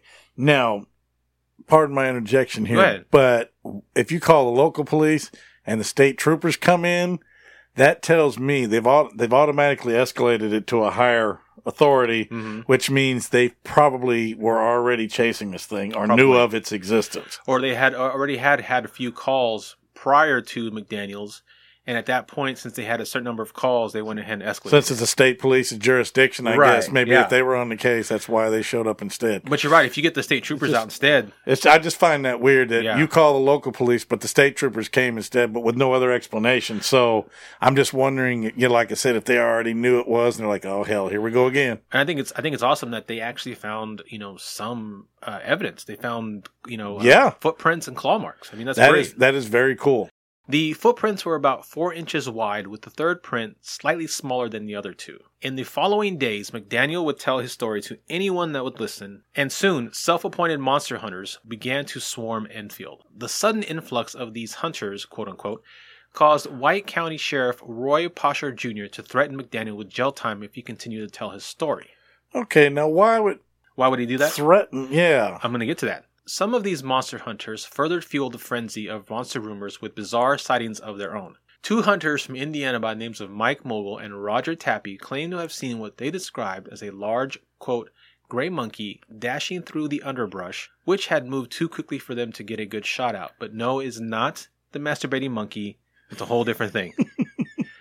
In another incident, 5 hunters were arrested for hunting violations and as a threat to public safety after they opened fire in unison on what they would later claim had been a gray, hairy creature they had spotted in the woods. That's why he threatened McDaniel to stop, because these crazy people with guns were coming through this small town and just firing at anything. That's true. Kind of like the Stephen King Silver Bullet mob. Yes, exactly. Where every redneck in the town that had a shotgun was out there in the forest in the mob. Exactly, that's exactly right. And that was a threat to public safety. Now tell me something else here. All of a sudden, the creature's appearance has changed, because when the boys saw it, it was a slick. Right. Now it's hairy. But both of these sightings by the hunters both indicated that it was too fast for them to get a good look at. So, if they were looking at it and it's very fast, they probably just assumed that it was hairy. Hairy, or perhaps another one of the same kind of creature. Perhaps the shiny sheen that Garrett had seen in the moonlight, in a very fast motion, could look like hair. I guess so. Yeah. The hunters even claimed to have hit it, but that their bullets had no effect whatsoever, much like McDaniel. The hiss. Yeah. I thought I'd do the hiss for you. That's perfect. I love it. The sheriff didn't believe a word of it and considered them to be just a posse of gun-toting thrill seekers, which they were, quote, out drinking and raising hell. Something tells me the sheriff has encountered this creature. It scared the crap out of him, so he's just playing the denial card, I guess. To play your conspiracy card, what if he was told by the state troopers not to let anybody catch this thing? Possibly, or even state troopers. They could even be higher. Or they could be feds. They could be feds in Illinois. You never know. The Illinois Bureau of Investigation. Yeah. Here we go, man. On Sunday, May 6th, Rick Rainbow, great name, the then director of radio station WWKI in Kokomo, Indiana, was in town to search for the monster with some friends and claimed to have seen a 5.5-foot gray stooped over creature. Okay, the creature's getting bigger now. It's getting bigger. Now, again, Garrett, even though he's a child, I guess he said 4 to 5. Okay. Yeah. Okay. And McDaniel Sr. said it was about 4.5. So it's within the range. Yeah. Okay. Running through the woods by the McDaniels' home. The creature moved at an unnatural speed, but Rainbow has claimed to have captured the creature's eerie shriek on tape, but later lost the tape. Fabulous. I know, great. Senior McDaniel would see the monster one last time that same day, May 6th. Senior McDaniel woke up late in the night to the neighbor's dogs barking and went to investigate. When he went outside, there was the creature, walking down the nearby Enfield Railroad tracks. Senior McDaniel watched silently as the creature walked out of sight, and that was the last time the Enfield horror was seen. Over a month later, and 70 miles to the southwest, in the town of Murfreesboro, a strange monster called the Mud Monster would follow the example set by the Enfield horror. Its appearance would be brief, but unforgettable for its residents. The first encounter with the Murfreesboro Mud Monster occurred on June 25, 1973, by Randy Needham and Judy Johnson. That night, they were parked near a boat ramp on the Big Muddy River at about midnight when suddenly an incredibly loud scream rang out. Was it a monkey? I think it was a monkey. Oh, boy. Coming from the nearby woods, shattering the stillness of the night. As Needham and Johnson looked in the direction of the scream, they saw it. The creature made itself known. They described it as an estimated 7 feet tall and 350 pounds. A terrifying sight, covered with light-colored fur, which was matted with mud, and had glowing pink eyes, and it was coming straight at them. The couple quickly started the car and left the area. Now, I will interject at this point. Okay. In most horror movies, the car never starts. Yeah, thankfully it's real life. In real Thankfully, life, it's real life. The car actually starts, and they got the hell out. unless the car is a junker, it starts usually. Yeah. Yeah. Now, let's also make note of the fact that this thing was at least 2 feet taller than the Enfield horror. And lighter in color and furry. And weighed a whole lot more. Yeah.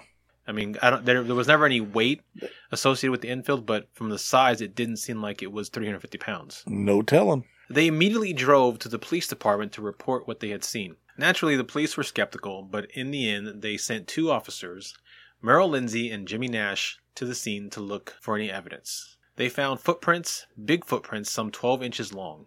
Now, wait a minute. I've got bigger feet than that. You have bigger than I 12? have a size 13 foot. That's basically 13. So, yeah, 12 inches. Well, I think the average foot's like a 9, so 12 is still kind of big. I guess. While inspecting the footprints found, James Nash reportedly heard, quote, the most incredible shriek that was no bobcat or screech owl. The same shrieking that Needham and Johnson reported, and heard what sounded like a large creature splashing through the water, but were not able themselves to glimpse it. No other sightings would be reported that night.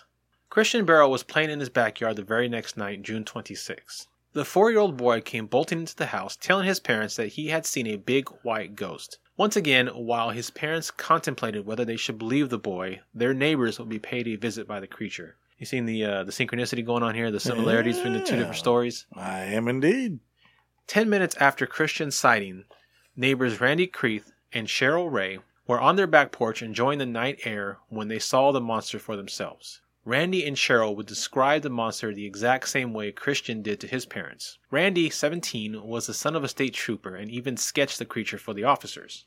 According to Randy, he was as tall as that tree. It took me 15 minutes to get scared, but then it really hit me. The thing I remembered was the bulk of it, the shape, the human form, and the stench of the river slime it apparently had on it. It was about 8 feet tall and at least as stocky as a New York football player. All the New York football players come from Texas. That's right. Texas, boy.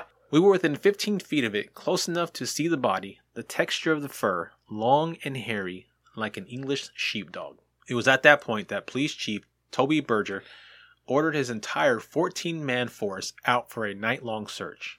Dog trainer Jerry Nellis brought his 80-pound German Shepherd Reb out to aid the search. Reb would find gobs of black slime, like sewage sludge, on a direct line between the river and the Ray house.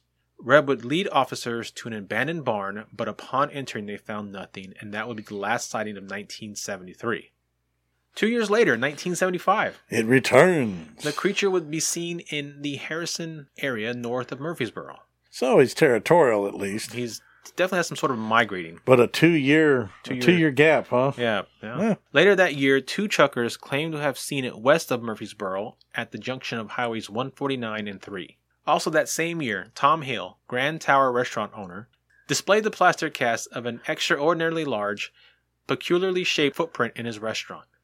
He told inquiring visitors that the cast had been brought in by a Boy Scout group and had been made from tracks in the Oakwood Bottoms, a swampy, spooky area along Highway 3 near Grand Tower and not too far from the above-mentioned junction of Highway 3 and 149. As Hale was known as a practical joker, some of the viewers scoffed and called it a fake. Of course they do. He's a practical joker, so sometimes you can't believe him. Yeah, man, you're full of crap. Also, in 1975, the Miller Carnival was set up in Riverside Park, not too far from the previous sighting of the monster. This sounds like a good setup for a horror movie. It really does. It really does, yeah.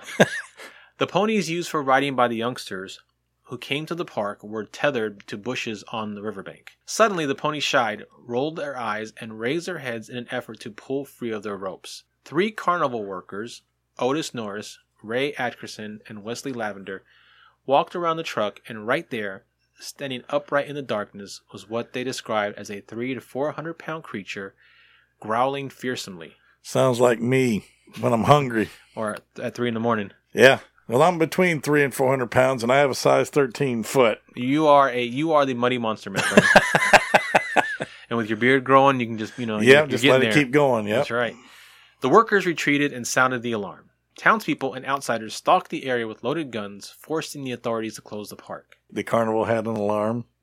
Probably, yeah. Maybe like a fire alarm, maybe, Who knows? Maybe somebody just one of those hand crank alarms, A newspaper reporter commented that as Southern Illinois is a hunting country and hunters own guns, if the creature was human, it or he was likely to come to harm if the whole affair was a hoax. About the same time, 2 youths near the McIlvaine School on the outskirts of North Murfreesboro reported seeing it while gigging frogs along the Big Muddy River. And a logger near Cairo, at the extreme southern tip of the state where the Ohio and Mississippi rivers converge, reported seeing a monster along the Ohio River levee. The monster made another appearance in 1988 in a salvage area in Ava to a couple of men, then was seen by several members of their families. It also appeared to a couple of men gigging frogs in 1988. Seems to be a quite a common pastime. Gigging frogs while driving their Chevys to the levee. Nice. Something like that? Something like that, yeah. Okay. And steadily tapered off from that point until no sighting past 1988 had been reported. Probably died. Probably, yeah.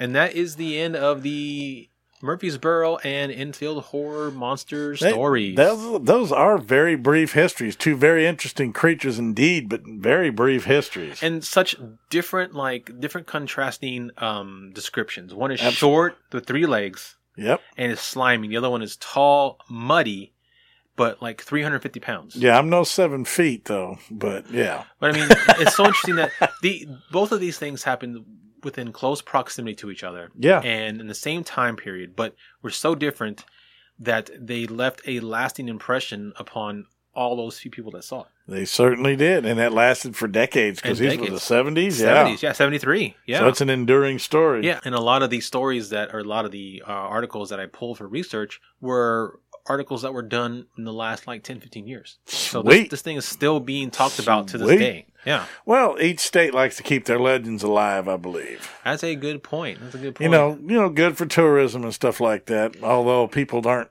there's a lot of people out there these days are not looking to run into a 7-foot tall, hairy Bigfoot in a swamp. I'd rather run into a 4-foot, 3-legged goblin. Or whatever it was. Speaking of goblins, that the story of the Enfield Horror had a very similar, or at least one point that was similar to the Hopkinsville goblins. I don't know if you're familiar with them. No, I'm not. So the Hopkinsville, Kentucky, we may get into that, but that one's actually been covered quite a bit in the TV series, or not TV series, Amazon series. The Newkirks did it. It's called Hellier. Okay. But anyway, the Hopkinsville goblins occurred in Kentucky in, I forget the year, but it was the story of a family in a house who see what looks like a UFO, and all of a sudden they are besieged upon by these 2 or 3 foot goblin looking creatures who surround their house. They fire at them repeatedly, and each time they fire, if it does hit one of the creatures, it bounces them back, and they get up and they run away. It doesn't affect them at all. Really? And supposedly the entire raid lasted the entire night. Wow! Yeah. So they were firing weapons at these things and not outside of from inside their house and not hitting. And they were hitting some, but when they would hit them, one report is saying that it hit the goblin dead on. The goblin rolled backwards, got up, and floated away.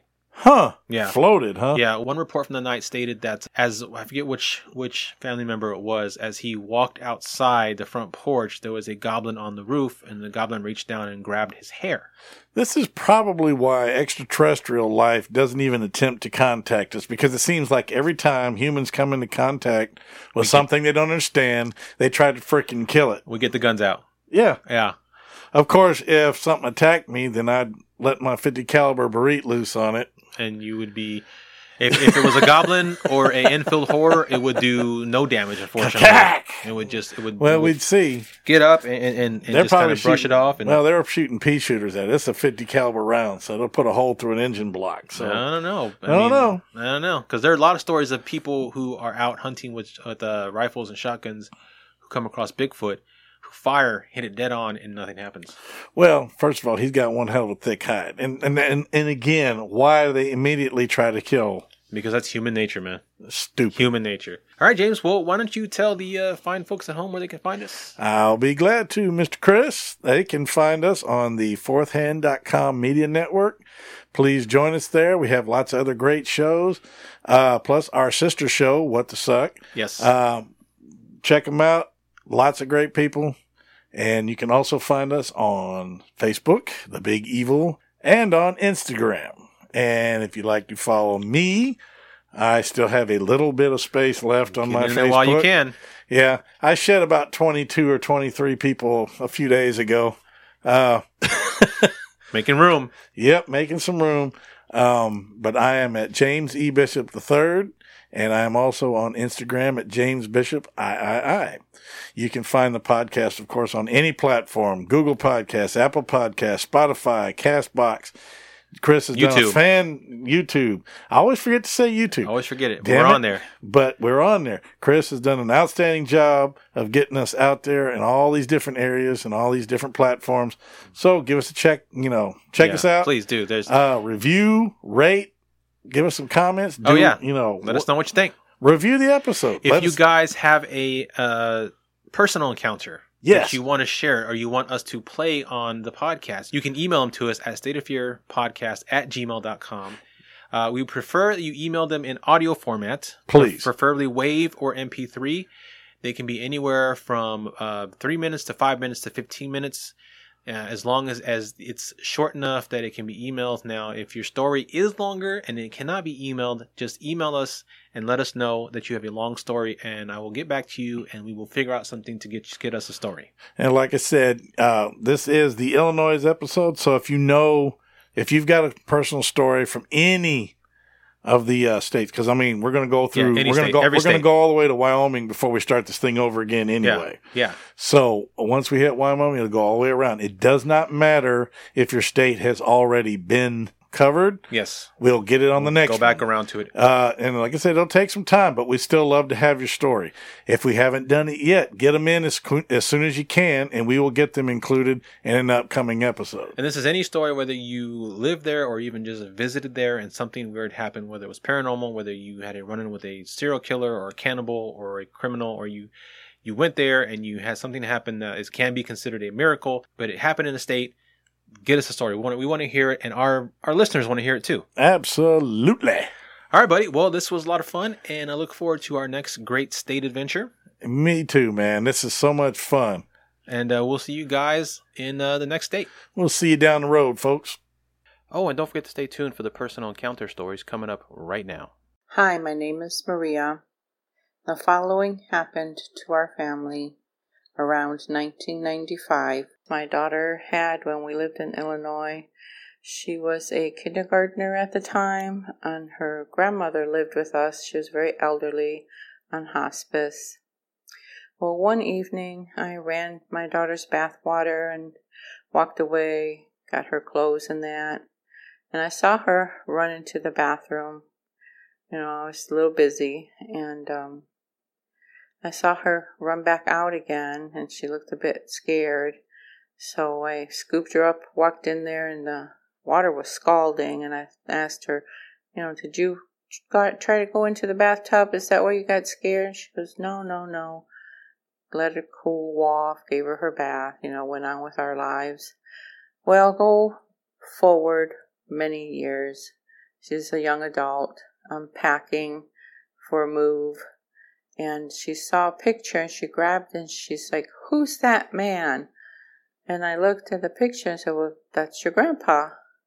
And she looked at him and she goes, "That's the man I saw in the bathroom that night when I was little that scared me." And she said she saw him sitting in the living room and she'd seen him in her grandma's room sitting next to her. And I go, "Yeah, he loved her a lot and he was always around. I didn't know that you could see him. I knew he was there." But it goes to show you that children, very young, don't have a clear definition between the two existence of this life and the next. She saw him clear as can be. At first she wasn't scared because she thought it was her daddy, because he looked a lot like her daddy. But then when she said, I stared at him for a little bit and I could see he looked a little different, and that's when I got scared. And I said, "Well, I wish you had told me. There was nothing to be scared of." But there you go. That's our personal story. Thank you.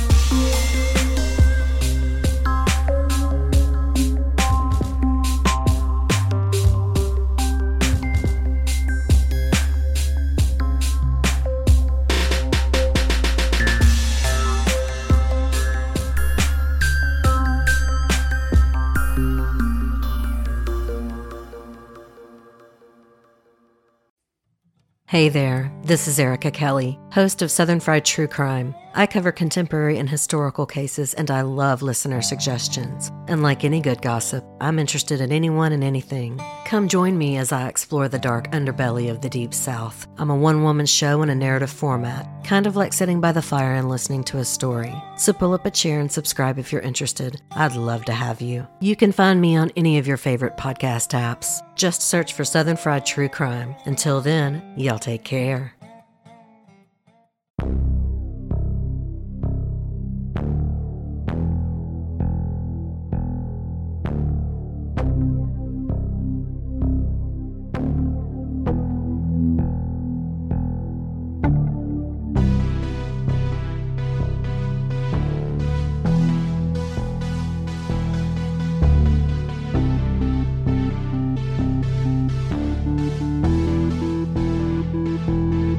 Welcome to State of Fear, where terror is homegrown. Join us as we take a drive down dusty back roads and discover the obscure and dark history of this country, human and otherwise, that lurk in your backyard.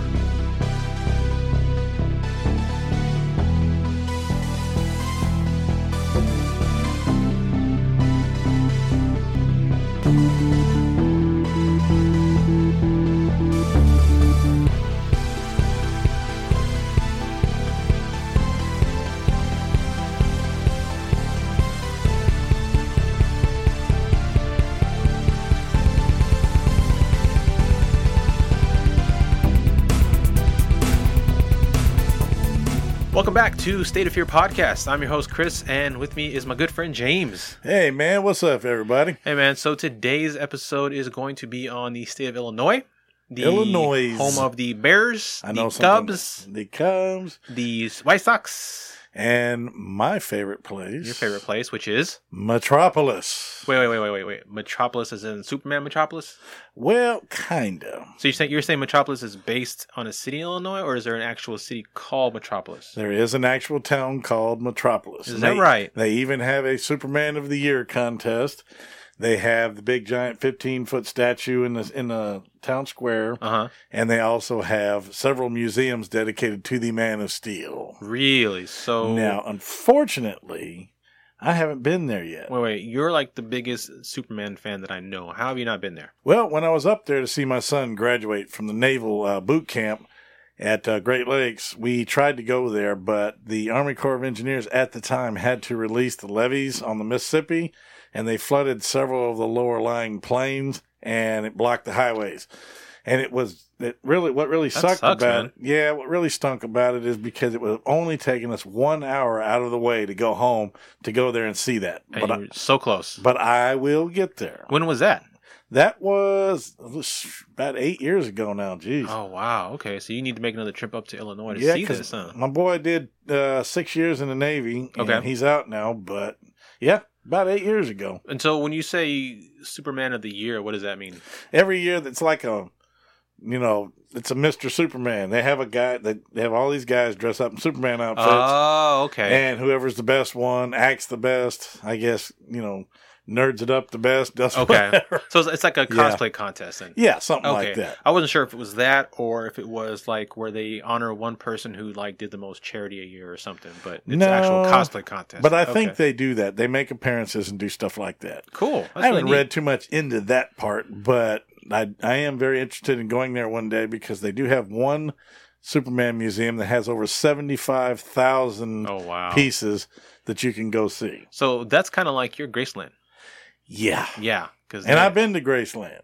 So, but it's not your actual Graceland. But Your Graceland no. is in My Metropolis. Graceland, Metropolis, Illinois, and I haven't even been there, damn it. Wow, that's awesome. I'll get there. Now, when you go, would you like dress up in cosplay? If I was skinny enough, yes. Okay, but all right, let's say you go next year and you're not skinny enough. I know you'd rather go as Superman, but if you couldn't, but you can go as another character from the comic series, who would you go as? Mr. Incredible. Mr. Incredible. Before he comes out of retirement. What are you talking about? From the Incredibles? That's not DC though. I know it isn't. No, I'm talking about just kidding. Superman universe, man. Well, with my size and my build, Doomsday. I was just thinking that actually. Yeah. I just put a Doomsday mask on and walk around. Brrr. Which makes sense because if you cannot be Superman, even though you want to, be the one character that actually has killed him. Killed each other. But yeah, you're right. Yeah. Knocked each other into a Kryptonian coma is how I like to put it. Right. Yes, when the comic originally was released, yes, it did come out. They were dead. They both died, whatever. I get it. But then all the Superman fans raised all holy hell. They brought him back, and they had to. Yeah, I remember that whole storyline. It was ridiculous. It was terrible with the 4 different colors and then different. God. Yeah, it was terrible. Well, let's get into something actually more along the lines of our topic. Absolutely. Okay, so today's episode is going to be a doubleheader. A twofer. 2 for the price of 1. We are covering the Murfreesboro Muddy Monster and the Infield Horror. Yes, and I am glad we are because, like I said, when I gave you the research for the Mud Monster to look into it and see if you'd like to do it, I know that, it wasn't a whole lot. So I am really, really glad you dug this one up because I had not heard of the Infield Horror. And I'm looking forward to learning about it. And see, I had heard of the Infield Horror before. I think I'd heard inklings of the Murfreesboro Monster. I don't remember him being called the Muddy Monster. But I think when most people think of Infield, at least those that are into the paranormal and or supernatural, they think of the Infield Poltergeist, which is a great topic and has been researched multiple times and has a lot of great research out there. But that is a UK story. and we stick to the Jolly good old England. Yeah, we stick to the good old U.S. of A. That is correcto. So we are covering... Unless, of course, our news stories, of course, carry outside the borders. Those are worldwide, though. They know rules there. No, those can be wherever they can be from Mars. Who knows, you know? As a matter of fact, today's story is from the UK. Oh, there we go. Look at that. Synchronicity. Synchronicity. All right, well, what do you say before we get into the main story? Let's get into the weird news of the day.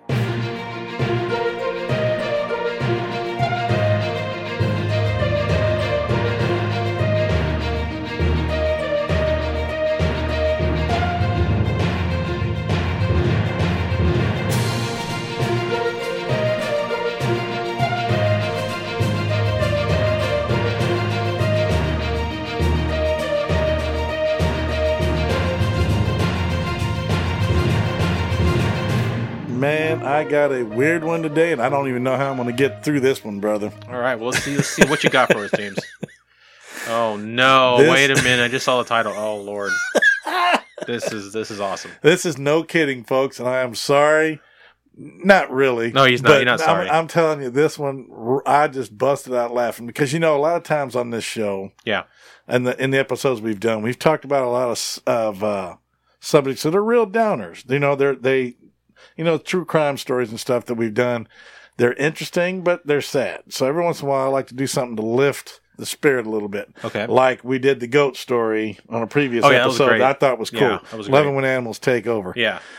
This one here takes animals to a whole different level. Okay.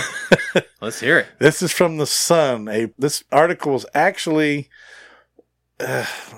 I don't even know how to go about Don't know how to go start it. This is going to be funny as hell. Okay. It's from a paper called The Sun in the UK. The name of today's article, should I say weird news of the day, and this is extraordinarily weird news. Yes, it is. It's called Spank the Monkey. The ghost of a masturbating ape haunts the hallways of a grand country estate in Dorset.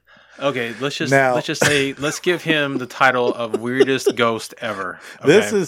This definitely is probably the weirdest news yet, or ever. Mean, some of the news we've had before on previous episodes has been pretty darn strange. Some of it not so strange, but this one here, this one's the front runner for quite a while. But anyway, the story goes, the haunted Athelhampton Hall is a popular wedding venue with romantic spook hunters.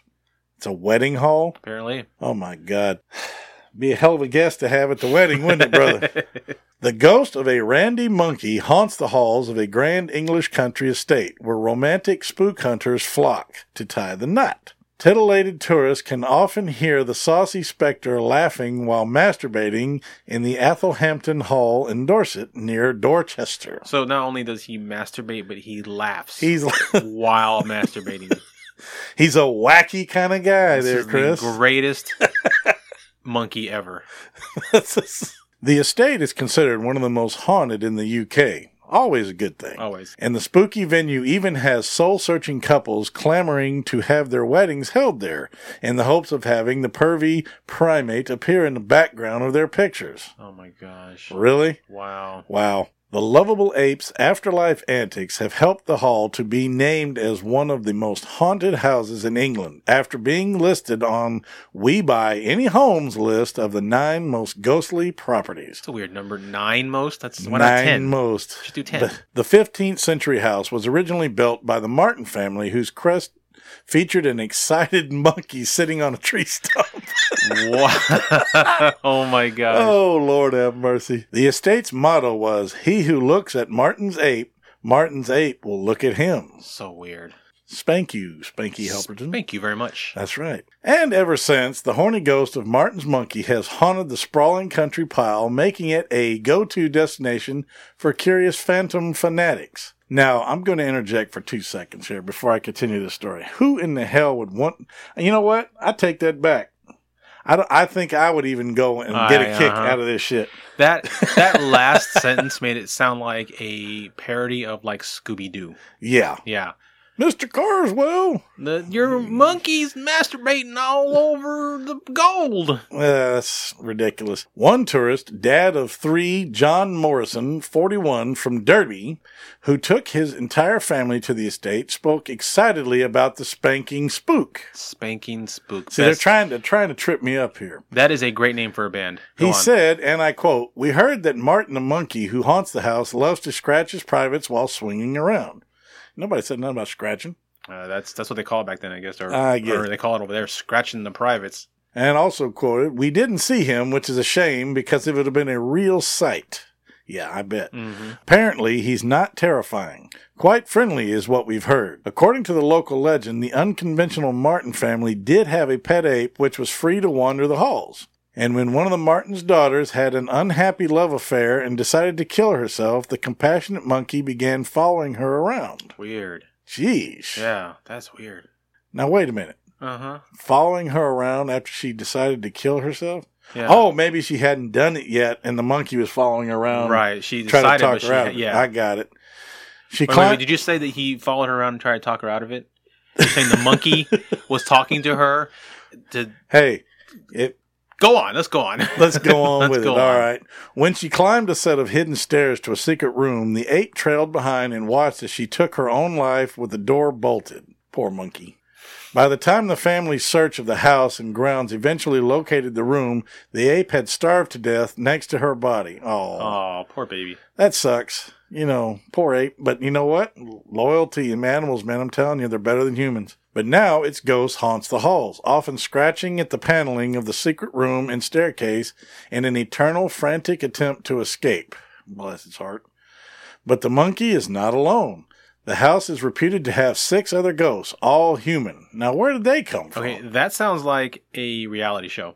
It does. 6 ghosts. 6 human ghosts and a monkey ghost. 6 ghosts and a monkey. We need to make that happen. Sci-fi, make it happen. That's right. We want credit, we want the rights, and we want to do the narration. And I want to be the monkey. Go on. Athelhampton has long been known as a haunted spot and featured on TV's Most Haunted in 2002. Is there anybody here? Oh, Lord. Oh, my God. Now, I know you remember that one. I do. Derek, always choking to death. God bless him. Yeah. Rest in peace, Derek. I know he died. Yeah, he passed away here a little while back. Anyway, moving on. Moving on, there has been a structure on site since Saxon times. Andrea Cook, who has lived in the house with her family for more than 20 years, said she had witnessed, quote, all sorts of odd and inexplicable things. But while many have a rational explanation, she said, quote, there are always some which do not. The most recent was a dark hooded figure which rushed past one of our cleaners. On first sighting, she assumed she had imagined it, but 10 minutes later it came towards her again, up the old servant's staircase, and hurried past her into the bathroom. Maybe it Guess was he had to go. You got to go, you got to go. I guess so. She was terribly excited about it, having never witnessed such a thing. What this was makes no sense at all. It is a figure our youngest son has seen on a couple of occasions, but the cleaner was unaware of this at the time. Creepy. Despite all this, it was an amazing place to live. It's a beautiful home. We are all happy here, and generally it has a lovely atmosphere in spite of the stories. But on the odd occasion when something does occur, and I must stress, it is only occasionally, it reminds you that there are some things which are beyond our understanding. Yes, like a masturbating monkey. That's beyond my understanding for sure. That's crazy. A spokesperson from We Buy Any Homes, I would love to see this. We Buy Any Homes. Okay, you said it yourself, right? Now, are there any problems with the home? Yes. I love to see the look on the realtor's face when he gets that call and the person on the line tells him, yeah, we also have the ghost of a masturbating monkey. Just the look on the person's face like, okay, we'll buy it. That's fine. We'll buy it. Yes. So, whether you believe in ghosts or not, it's undeniable that in some places, for whatever reason, just gives us the creeps. Whether it is the old-fashioned decor, the eerie silence that hangs over the property, or the footsteps on the landing in the dead of night, some properties give the feeling that they may be occupied by something or someone else, like a monkey. Like a monkey. Andrea said that when her sons were younger, their friends refused to sleep over and all because of doors being agitated. Figures at the end of the bed. Figures stood in doorways. The sound of rapid footsteps. Something else rapid going on there too. backwards and forwards in your bedroom. All I'm thinking is this. Yeah, that's what I'm hearing. Like, Sonny, those aren't footsteps that are being done rapidly. All right, brother. Now that is the end of the story. Now I know, during the editing process and all this, the many times I busted up trying to do this. Gosh, that was the greatest story you ever have brought or ever will bring, because nothing will top it. The Spank the monkey, the masturbating monkey. Spank the monkey. I love it. And the fact that he's a ghost. It'd be funny enough if he was just a masturbating monkey in a castle. But then the fact that he's a masturbating ghost monkey. That's just something I've never... We've been doing paranormal for how long? Years. Like a decade. At least. Yeah. Together. Yeah. And I know you studied it even longer than that. I mean, I've studied it all my life, and I didn't really get serious until like 2000. But I've never heard of this. Ever heard of a masturbating ghost monkey? It's fantastic. I love this. This is hilarious. I'm going to this damn house if I ever get over there. If any of our listeners wants to draw some art of the masturbating monkey, please email it to us. stateofearpodcast@gmail.com. I want to see your interpretations of Martin the masturbating monkey. What are you talking about? This is a serious show, sir. This is a serious show, but this serious show is got a masturbating monkey, and that's hilarious. I love it. I love it. Well, if I can get a spectral image of him, I might put it in the feed. That works for me. Yeah, that's great.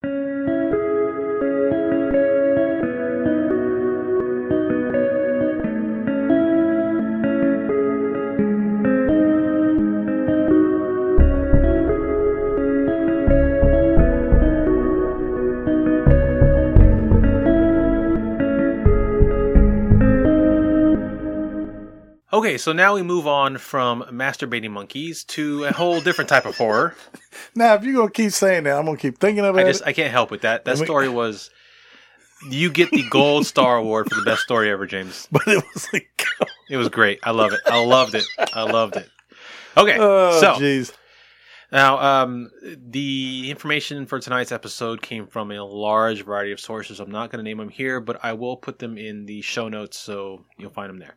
So the two creatures we're covering tonight are, like I said, the Murfreesboro Muddy Monster and the Enfield Horror. Both took place in 1973 within a time frame of about 4 months and were about 70 miles from each other. And the odd thing is that the description of both are completely different. Yeah, I did notice that. But it's very interesting that they both happen so close to each other within the same time frame. And normally you would expect the descriptions to match if it was the same creature. But apparently Illinois had two completely different creatures running around their backwoods in 1973. At the same time. That's right. So, on the evening of April 25th, 1973, a young boy named Greg Garrett was playing in his backyard. His evening playtime, however, would soon be interrupted by a monstrosity called the Enfield Horror. His parents were inside watching TV and enjoying the spring night when suddenly Greg burst in through the door to tell them an incredible story. Crying and hysterical, Greg told his parents that a monster, about 4 or 5 feet tall, not as tall as a Bigfoot, so not a Bigfoot creature, ran past him while he was playing in the backyard. He said it was gray with slimy skin, had big red eyes, short little arms with claws, and 3 legs. Now that is a weird description because 3 legs.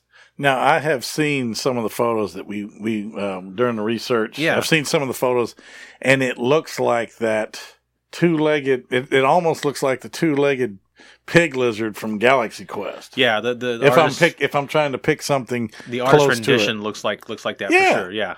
It's very strange looking. When the monster ran past him, it stepped on his feet and tore through his shoes with its claws. Ouch. Yeah. Thankfully, it didn't hurt the boy, though. Good. While Greg's parents were deciding whether or not he was telling the truth, Garrett's neighbor would have their own encounter with the horror. Henry McDaniel and his wife came home about 9:30 p.m. to find their 2 children, Henry Jr. and Little, freaking out. They told them that something was scraping on the outside of the house, trying to get in. Henry Sr. had no time to dismiss their tale, for he suddenly heard a scratching sound coming from the outside. He grabbed his pistol and ran outside and came face to face with the horror. Dun, dun, dun. Dun, dun, I had to throw that one in, sorry. So, Senior McDaniel's description to the police of the monster matched that of Greg Garrett's. Quote, it had 3 legs on it, a short body, 2 little short arms coming out of its breast area, and 2 pink eyes as big as flashlights. It stood 4.5 feet tall and was grayish color. It was trying to get into the house. After the initial shock wore off, Senior opened fire at the creature, and he was sure that he hit it. However, it seemed that the shot had no effect on the monster, as the monster hissed like a wildcat and jumped away, covering a distance of 75 feet in 3 hops, and disappeared by nearby railroad tracks. Possible alien creature? Possible alien creature. Since the hopping also reminds me of Spring Hill Jack, another UK creature. Yeah.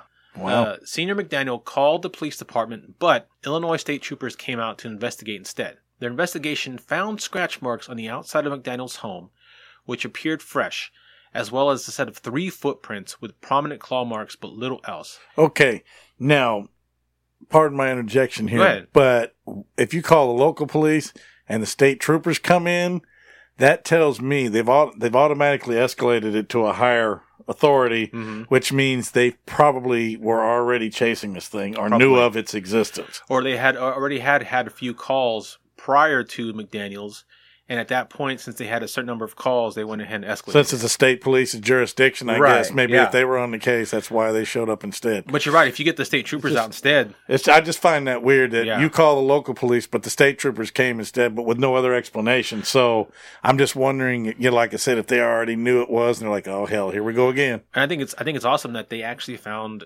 some evidence. They found footprints and claw marks. I mean that's great. That is very cool. The footprints were about 4 inches wide, with the third print slightly smaller than the other 2. In the following days, McDaniel would tell his story to anyone that would listen, and soon, self-appointed monster hunters began to swarm Enfield. The sudden influx of these hunters, quote-unquote, caused White County Sheriff Roy Posher Jr. to threaten McDaniel with jail time if he continued to tell his story. Okay, now why would he do that? Threaten, yeah. I'm going to get to that. Some of these monster hunters further fueled the frenzy of monster rumors with bizarre sightings of their own. 2 hunters from Indiana by the names of Mike Mogul and Roger Tappy claimed to have seen what they described as a large, quote, gray monkey dashing through the underbrush, which had moved too quickly for them to get a good shot out. But no, it's not the masturbating monkey. It's a whole different thing. In another incident, 5 hunters were arrested for hunting violations and as a threat to public safety after they opened fire in unison on what they would later claim had been a gray, hairy creature they had spotted in the woods. That's why he threatened McDaniel to stop, because these crazy people with guns were coming through this small town and just firing at anything. That's true. Kind of like the Stephen King Silver Bullet mob. Yes, exactly. Where every redneck in the town that had a shotgun was out there in the forest and the mob. Exactly, that's exactly right. And that was a threat to public safety. Now, tell me something else here. All of a sudden, the creature's appearance has changed, because when the boys saw it, it was a slick. Right.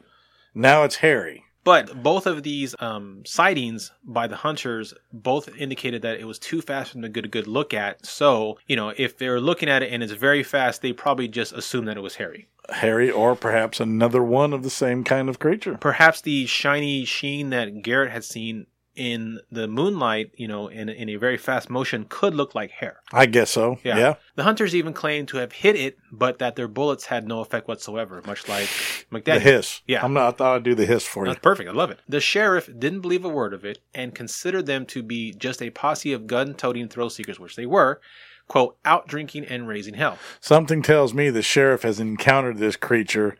It scared the crap out of him, so he's just playing the denial card, I guess. To play your conspiracy card, what if he was told by the state troopers not to let anybody catch this thing? Possibly, or even state troopers. They could even be higher. Or they could be feds. They could be feds in Illinois. You never know. The Illinois Bureau of Investigation. Yeah. Here we go, man. On Sunday, May 6th, Rick Rainbow, great name, the then director of radio station WWKI in Kokomo, Indiana, was in town to search for the monster with some friends and claimed to have seen a 5.5-foot gray stooped over creature. Okay, the creature's getting bigger now. It's getting bigger. Now, again, Garrett, even though he's a child, I guess he did say 4 he said 4 to 5. Okay. Yeah. Okay. And McDaniel Sr. said it was about 4.5. So it's within the range. Yeah. Okay.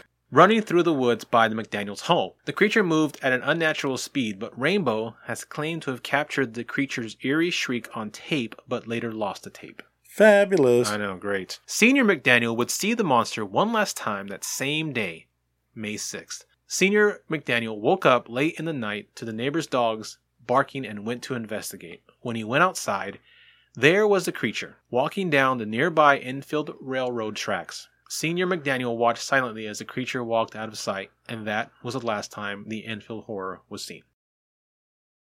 Over a month later, and 70 miles to the southwest, in the town of Murfreesboro, a strange monster called the Mud Monster would follow the example set by the Enfield Horror. Its appearance would be brief, but unforgettable for its residents. The first encounter with the Murfreesboro Mud Monster occurred on June 25, 1973, by Randy Needham and Judy Johnson. That night, they were parked near a boat ramp on the Big Muddy River at about midnight when suddenly an incredibly loud scream rang out. Was it a monkey? I think it was a monkey. Oh, boy. Coming from the nearby woods, shattering the stillness of the night. As Needham and Johnson looked in the direction of the scream, they saw it. The creature made itself known. They described it as an estimated 7 feet tall and 350 pounds. A terrifying sight, covered with light-colored fur, which was matted with mud, and had glowing pink eyes, and it was coming straight at them. The couple quickly started the car and left the area. Now, I will interject at this point. Okay. In most horror movies, the car never starts. Yeah, thankfully it's real life. In real life, If it's real life, the car actually starts and they got the hell out. unless the car is a junker, it starts usually. Yeah. Yeah. Now, let's also make note of the fact that this thing was at least 2 feet taller than the Enfield Horror. And lighter in color and furry. And weighed a whole lot more. Yeah. I mean, there was never any weight associated with the Enfield, but from the size, it didn't seem like it was 350 pounds. No telling. They immediately drove to the police department to report what they had seen. Naturally, the police were skeptical, but in the end, they sent 2 officers, Merrill Lindsay and Jimmy Nash, to the scene to look for any evidence. They found footprints, big footprints, some 12 inches long. Now, wait a minute. I've got bigger feet than that. You have bigger than 12? I have a size 13 foot. That's basically 13. So, yeah, 12 inches. Well, I think the average foot's like a 9, so 12 is still kind of big. I guess. While inspecting the footprints found, James Nash reportedly heard, quote, the most incredible shriek that was no bobcat or screech owl. The same shrieking that Needham and Johnson reported, and heard what sounded like a large creature splashing through the water, but were not able themselves to glimpse it. No other sightings would be reported that night. Christian Barrow was playing in his backyard the very next night, June 26. The 4-year-old boy came bolting into the house, telling his parents that he had seen a big white ghost. Once again, while his parents contemplated whether they should believe the boy, their neighbors would be paid a visit by the creature. You seen the synchronicity going on here, the similarities between the 2 different stories? I am indeed. 10 minutes after Christian's sighting, neighbors Randy Creeth and Cheryl Ray were on their back porch enjoying the night air when they saw the monster for themselves. Randy and Cheryl would describe the monster the exact same way Christian did to his parents. Randy, 17, was the son of a state trooper and even sketched the creature for the officers. According to Randy, he was as tall as that tree. It took me 15 minutes to get scared, but then it really hit me. The thing I remembered was the bulk of it, the shape, the human form, and the stench of the river slime it apparently had on it. It was about 8 feet tall and at least as stocky as a New York football player. All the New York football players come from Texas. That's right. Texas, boy. We were within 15 feet of it, close enough to see the body, the texture of the fur, long and hairy, like an English sheepdog. It was at that point that Police Chief Toby Berger ordered his entire 14-man force out for a night-long search. Dog trainer Jerry Nellis brought his 80-pound German Shepherd Reb out to aid the search. Reb would find gobs of black slime, like sewage sludge, on a direct line between the river and the Ray house. Reb would lead officers to an abandoned barn, but upon entering they found nothing, and that would be the last sighting of 1973. 2 years later, 1975, it returns. The creature would be seen in the Harrison area north of Murfreesboro. So he's territorial, at least. He's definitely has some sort of migrating. But a two-year gap, huh? Yeah. Later that year, 2 truckers claimed to have seen it west of Murfreesboro at the junction of highways 149 and 3. Also that same year, Tom Hale, Grand Tower restaurant owner, displayed the plaster cast of an extraordinarily large, peculiarly shaped footprint in his restaurant.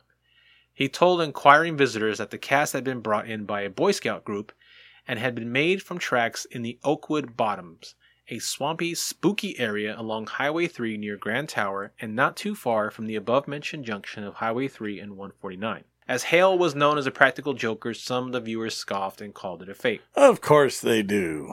He's a practical joker, so sometimes you can't believe him. Yeah, man, you're full of crap. Also, in 1975, the Miller Carnival was set up in Riverside Park, not too far from the previous sighting of the monster. This sounds like a good setup for a horror movie. It really does. It really does, yeah. The ponies used for riding by the youngsters who came to the park were tethered to bushes on the riverbank. Suddenly, the ponies shied, rolled their eyes, and raised their heads in an effort to pull free of their ropes. 3 carnival workers, Otis Norris, Ray Atkerson, and Wesley Lavender, walked around the truck, and right there, standing upright in the darkness, was what they described as a 300 to 400 pound creature growling fearsomely. Sounds like me when I'm hungry. Or at 3 in the morning. Yeah. Well, I'm between 300 and 400 pounds, and I have a size 13 foot. You are the muddy monster, my friend. And with your beard growing, you can just, Yeah, just let it keep going. Yeah, that's right. The workers retreated and sounded the alarm. Townspeople and outsiders stalked the area with loaded guns, forcing the authorities to close the park. The carnival had an alarm? Probably, yeah. Maybe like a fire alarm, maybe, Who knows? Maybe somebody just one of those hand crank alarms, A newspaper reporter commented that as Southern Illinois is a hunting country and hunters own guns, if the creature was human, it or he was likely to come to harm if the whole affair was a hoax. About the same time, 2 youths near the McIlvaine School on the outskirts of North Murfreesboro reported seeing it while gigging frogs along the Big Muddy River. And a logger near Cairo, at the extreme southern tip of the state where the Ohio and Mississippi rivers converge, reported seeing a monster along the Ohio River levee. The monster made another appearance in 1988 in a salvage area in Ava to a couple of men, then was seen by several members of their families. It also appeared to a couple of men gigging frogs in 1988. It seems to be quite a common pastime. Gigging frogs while driving their Chevys to the levee. Nice. Something like that? Something like that, yeah. Okay. And steadily tapered off from that point until no sighting past 1988 had been reported. Probably died. Probably, yeah. And that is the end of the Murfreesboro and Enfield horror monster stories. Those are very brief histories. 2 very interesting creatures indeed, but very brief histories. And such different contrasting descriptions. One is short with 3 legs. Yep. And is slimy. The other one is tall, muddy, but like 350 pounds. Yeah, I'm no 7 feet though, but yeah. But I mean, it's so interesting that both of these things happened within close proximity to each other. Yeah. And in the same time period, but were so different that they left a lasting impression upon all those few people that saw it. They certainly did, and that lasted for decades because these were the 70s. 70s, yeah, 73. Yeah. So it's an enduring story. Yeah, and a lot of these stories a lot of the articles that I pulled for research were articles that were done in the last 10, 15 years. So this thing is still being talked about to this day. Yeah. Well, each state likes to keep their legends alive, I believe. That's a good point. Good for tourism and stuff like that. Although people aren't, there's a lot of people out there these days are not looking to run into a 7 foot tall, hairy Bigfoot in a swamp. I'd rather run into a 4 foot 3-legged goblin. Or whatever it was. Speaking of goblins, that the story of the Enfield Horror had a very similar, or at least one point that was similar to the Hopkinsville goblins. I don't know if you're familiar with them. No, I'm not. So the Hopkinsville, Kentucky, we may get into that, but that one's actually been covered quite a bit in the TV series, or not TV series, Amazon series. The Newkirks did it. It's called Hellier. Okay. But anyway, the Hopkinsville goblins occurred in Kentucky in, I forget the year, but it's a story of a family in a house who see what looks like a UFO, and all of a sudden they are besieged upon by these 2 or 3 foot goblin looking creatures who surround their house. They fire at them repeatedly, and each time they fire, if it does hit one of the creatures, it bounces them back, and they get up and they run away. It doesn't affect them at all. Really? And supposedly the entire raid lasted the entire night. Wow! Yeah. So they were firing weapons at these things and not outside of from inside their house and not hitting. And they were hitting some, but when they would hit them, one report is saying that it hit the goblin dead on. The goblin rolled backwards, got up, and floated away. Huh. Yeah. Floated, huh? Yeah, one report from the night stated that as I forget which family member it was, as he walked outside the front porch, there was a goblin on the roof, and the goblin reached down and grabbed his hair. This is probably why extraterrestrial life doesn't even attempt to contact us, because it seems like every time humans come into contact with something they don't understand, they try to freaking kill it. We get the guns out. Yeah. Yeah. Of course, if something attacked me, then I'd let my 50 caliber burrito loose on it. And you would be, if it was a goblin or a Enfield horror, it would do no damage, unfortunately. Attack! We'd see. get up and just kind of brush it off. And, well, they're shooting pea shooters at it. It's a 50 caliber round, so it'll put a hole through an engine block. So I don't know. I don't know. Because there are a lot of stories of people who are out hunting with rifles and shotguns who come across Bigfoot, who fire, hit it dead on, and nothing happens. Well, first of all, he's got one hell of a thick hide. And again, why do they immediately try to kill? Because that's human nature, man. Stupid. Human nature. All right, James, well, why don't you tell the fine folks at home where they can find us? I'll be glad to, Mr. Chris. They can find us on the fourthhand.com media network. Please join us there. We have lots of other great shows, plus our sister show, What the Suck. Yes. Check them out. Lots of great people. And you can also find us on Facebook, The Big Evil, and on Instagram. And if you'd like to follow me, I still have a little bit of space left on my Facebook. While you can. Yeah. I shed about 22 or 23 people a few days ago. Making room. Yep, making some room. But I am at James E. Bishop III, and I am also on Instagram at James Bishop III. You can find the podcast, of course, on any platform: Google Podcasts, Apple Podcasts, Spotify, Castbox. Chris has done a YouTube. I always forget to say YouTube. I always forget it. We're on there. But we're on there. Chris has done an outstanding job of getting us out there in all these different areas and all these different platforms. So give us a check. Check us out. Please do. There's review, rate, give us some comments. Let us know what you think. Review the episode. If you guys have a personal encounter that you want to share or you want us to play on the podcast, you can email them to us at stateofearpodcast@gmail.com. We prefer that you email them in audio format. Please. Preferably WAV or MP3. They can be anywhere from 3 minutes to 5 minutes to 15 minutes. As long as it's short enough that it can be emailed. Now, if your story is longer and it cannot be emailed, just email us and let us know that you have a long story, and I will get back to you, and we will figure out something to get us a story. And like I said, this is the Illinois episode, so if you've got a personal story from any of the states, because we're going to go through. We're going to go all the way to Wyoming before we start this thing over again. Anyway, yeah. So once we hit Wyoming, it'll go all the way around. It does not matter if your state has already been covered. Yes, we'll get it on the next. Go back around to it. And like I said, it'll take some time, but we still love to have your story.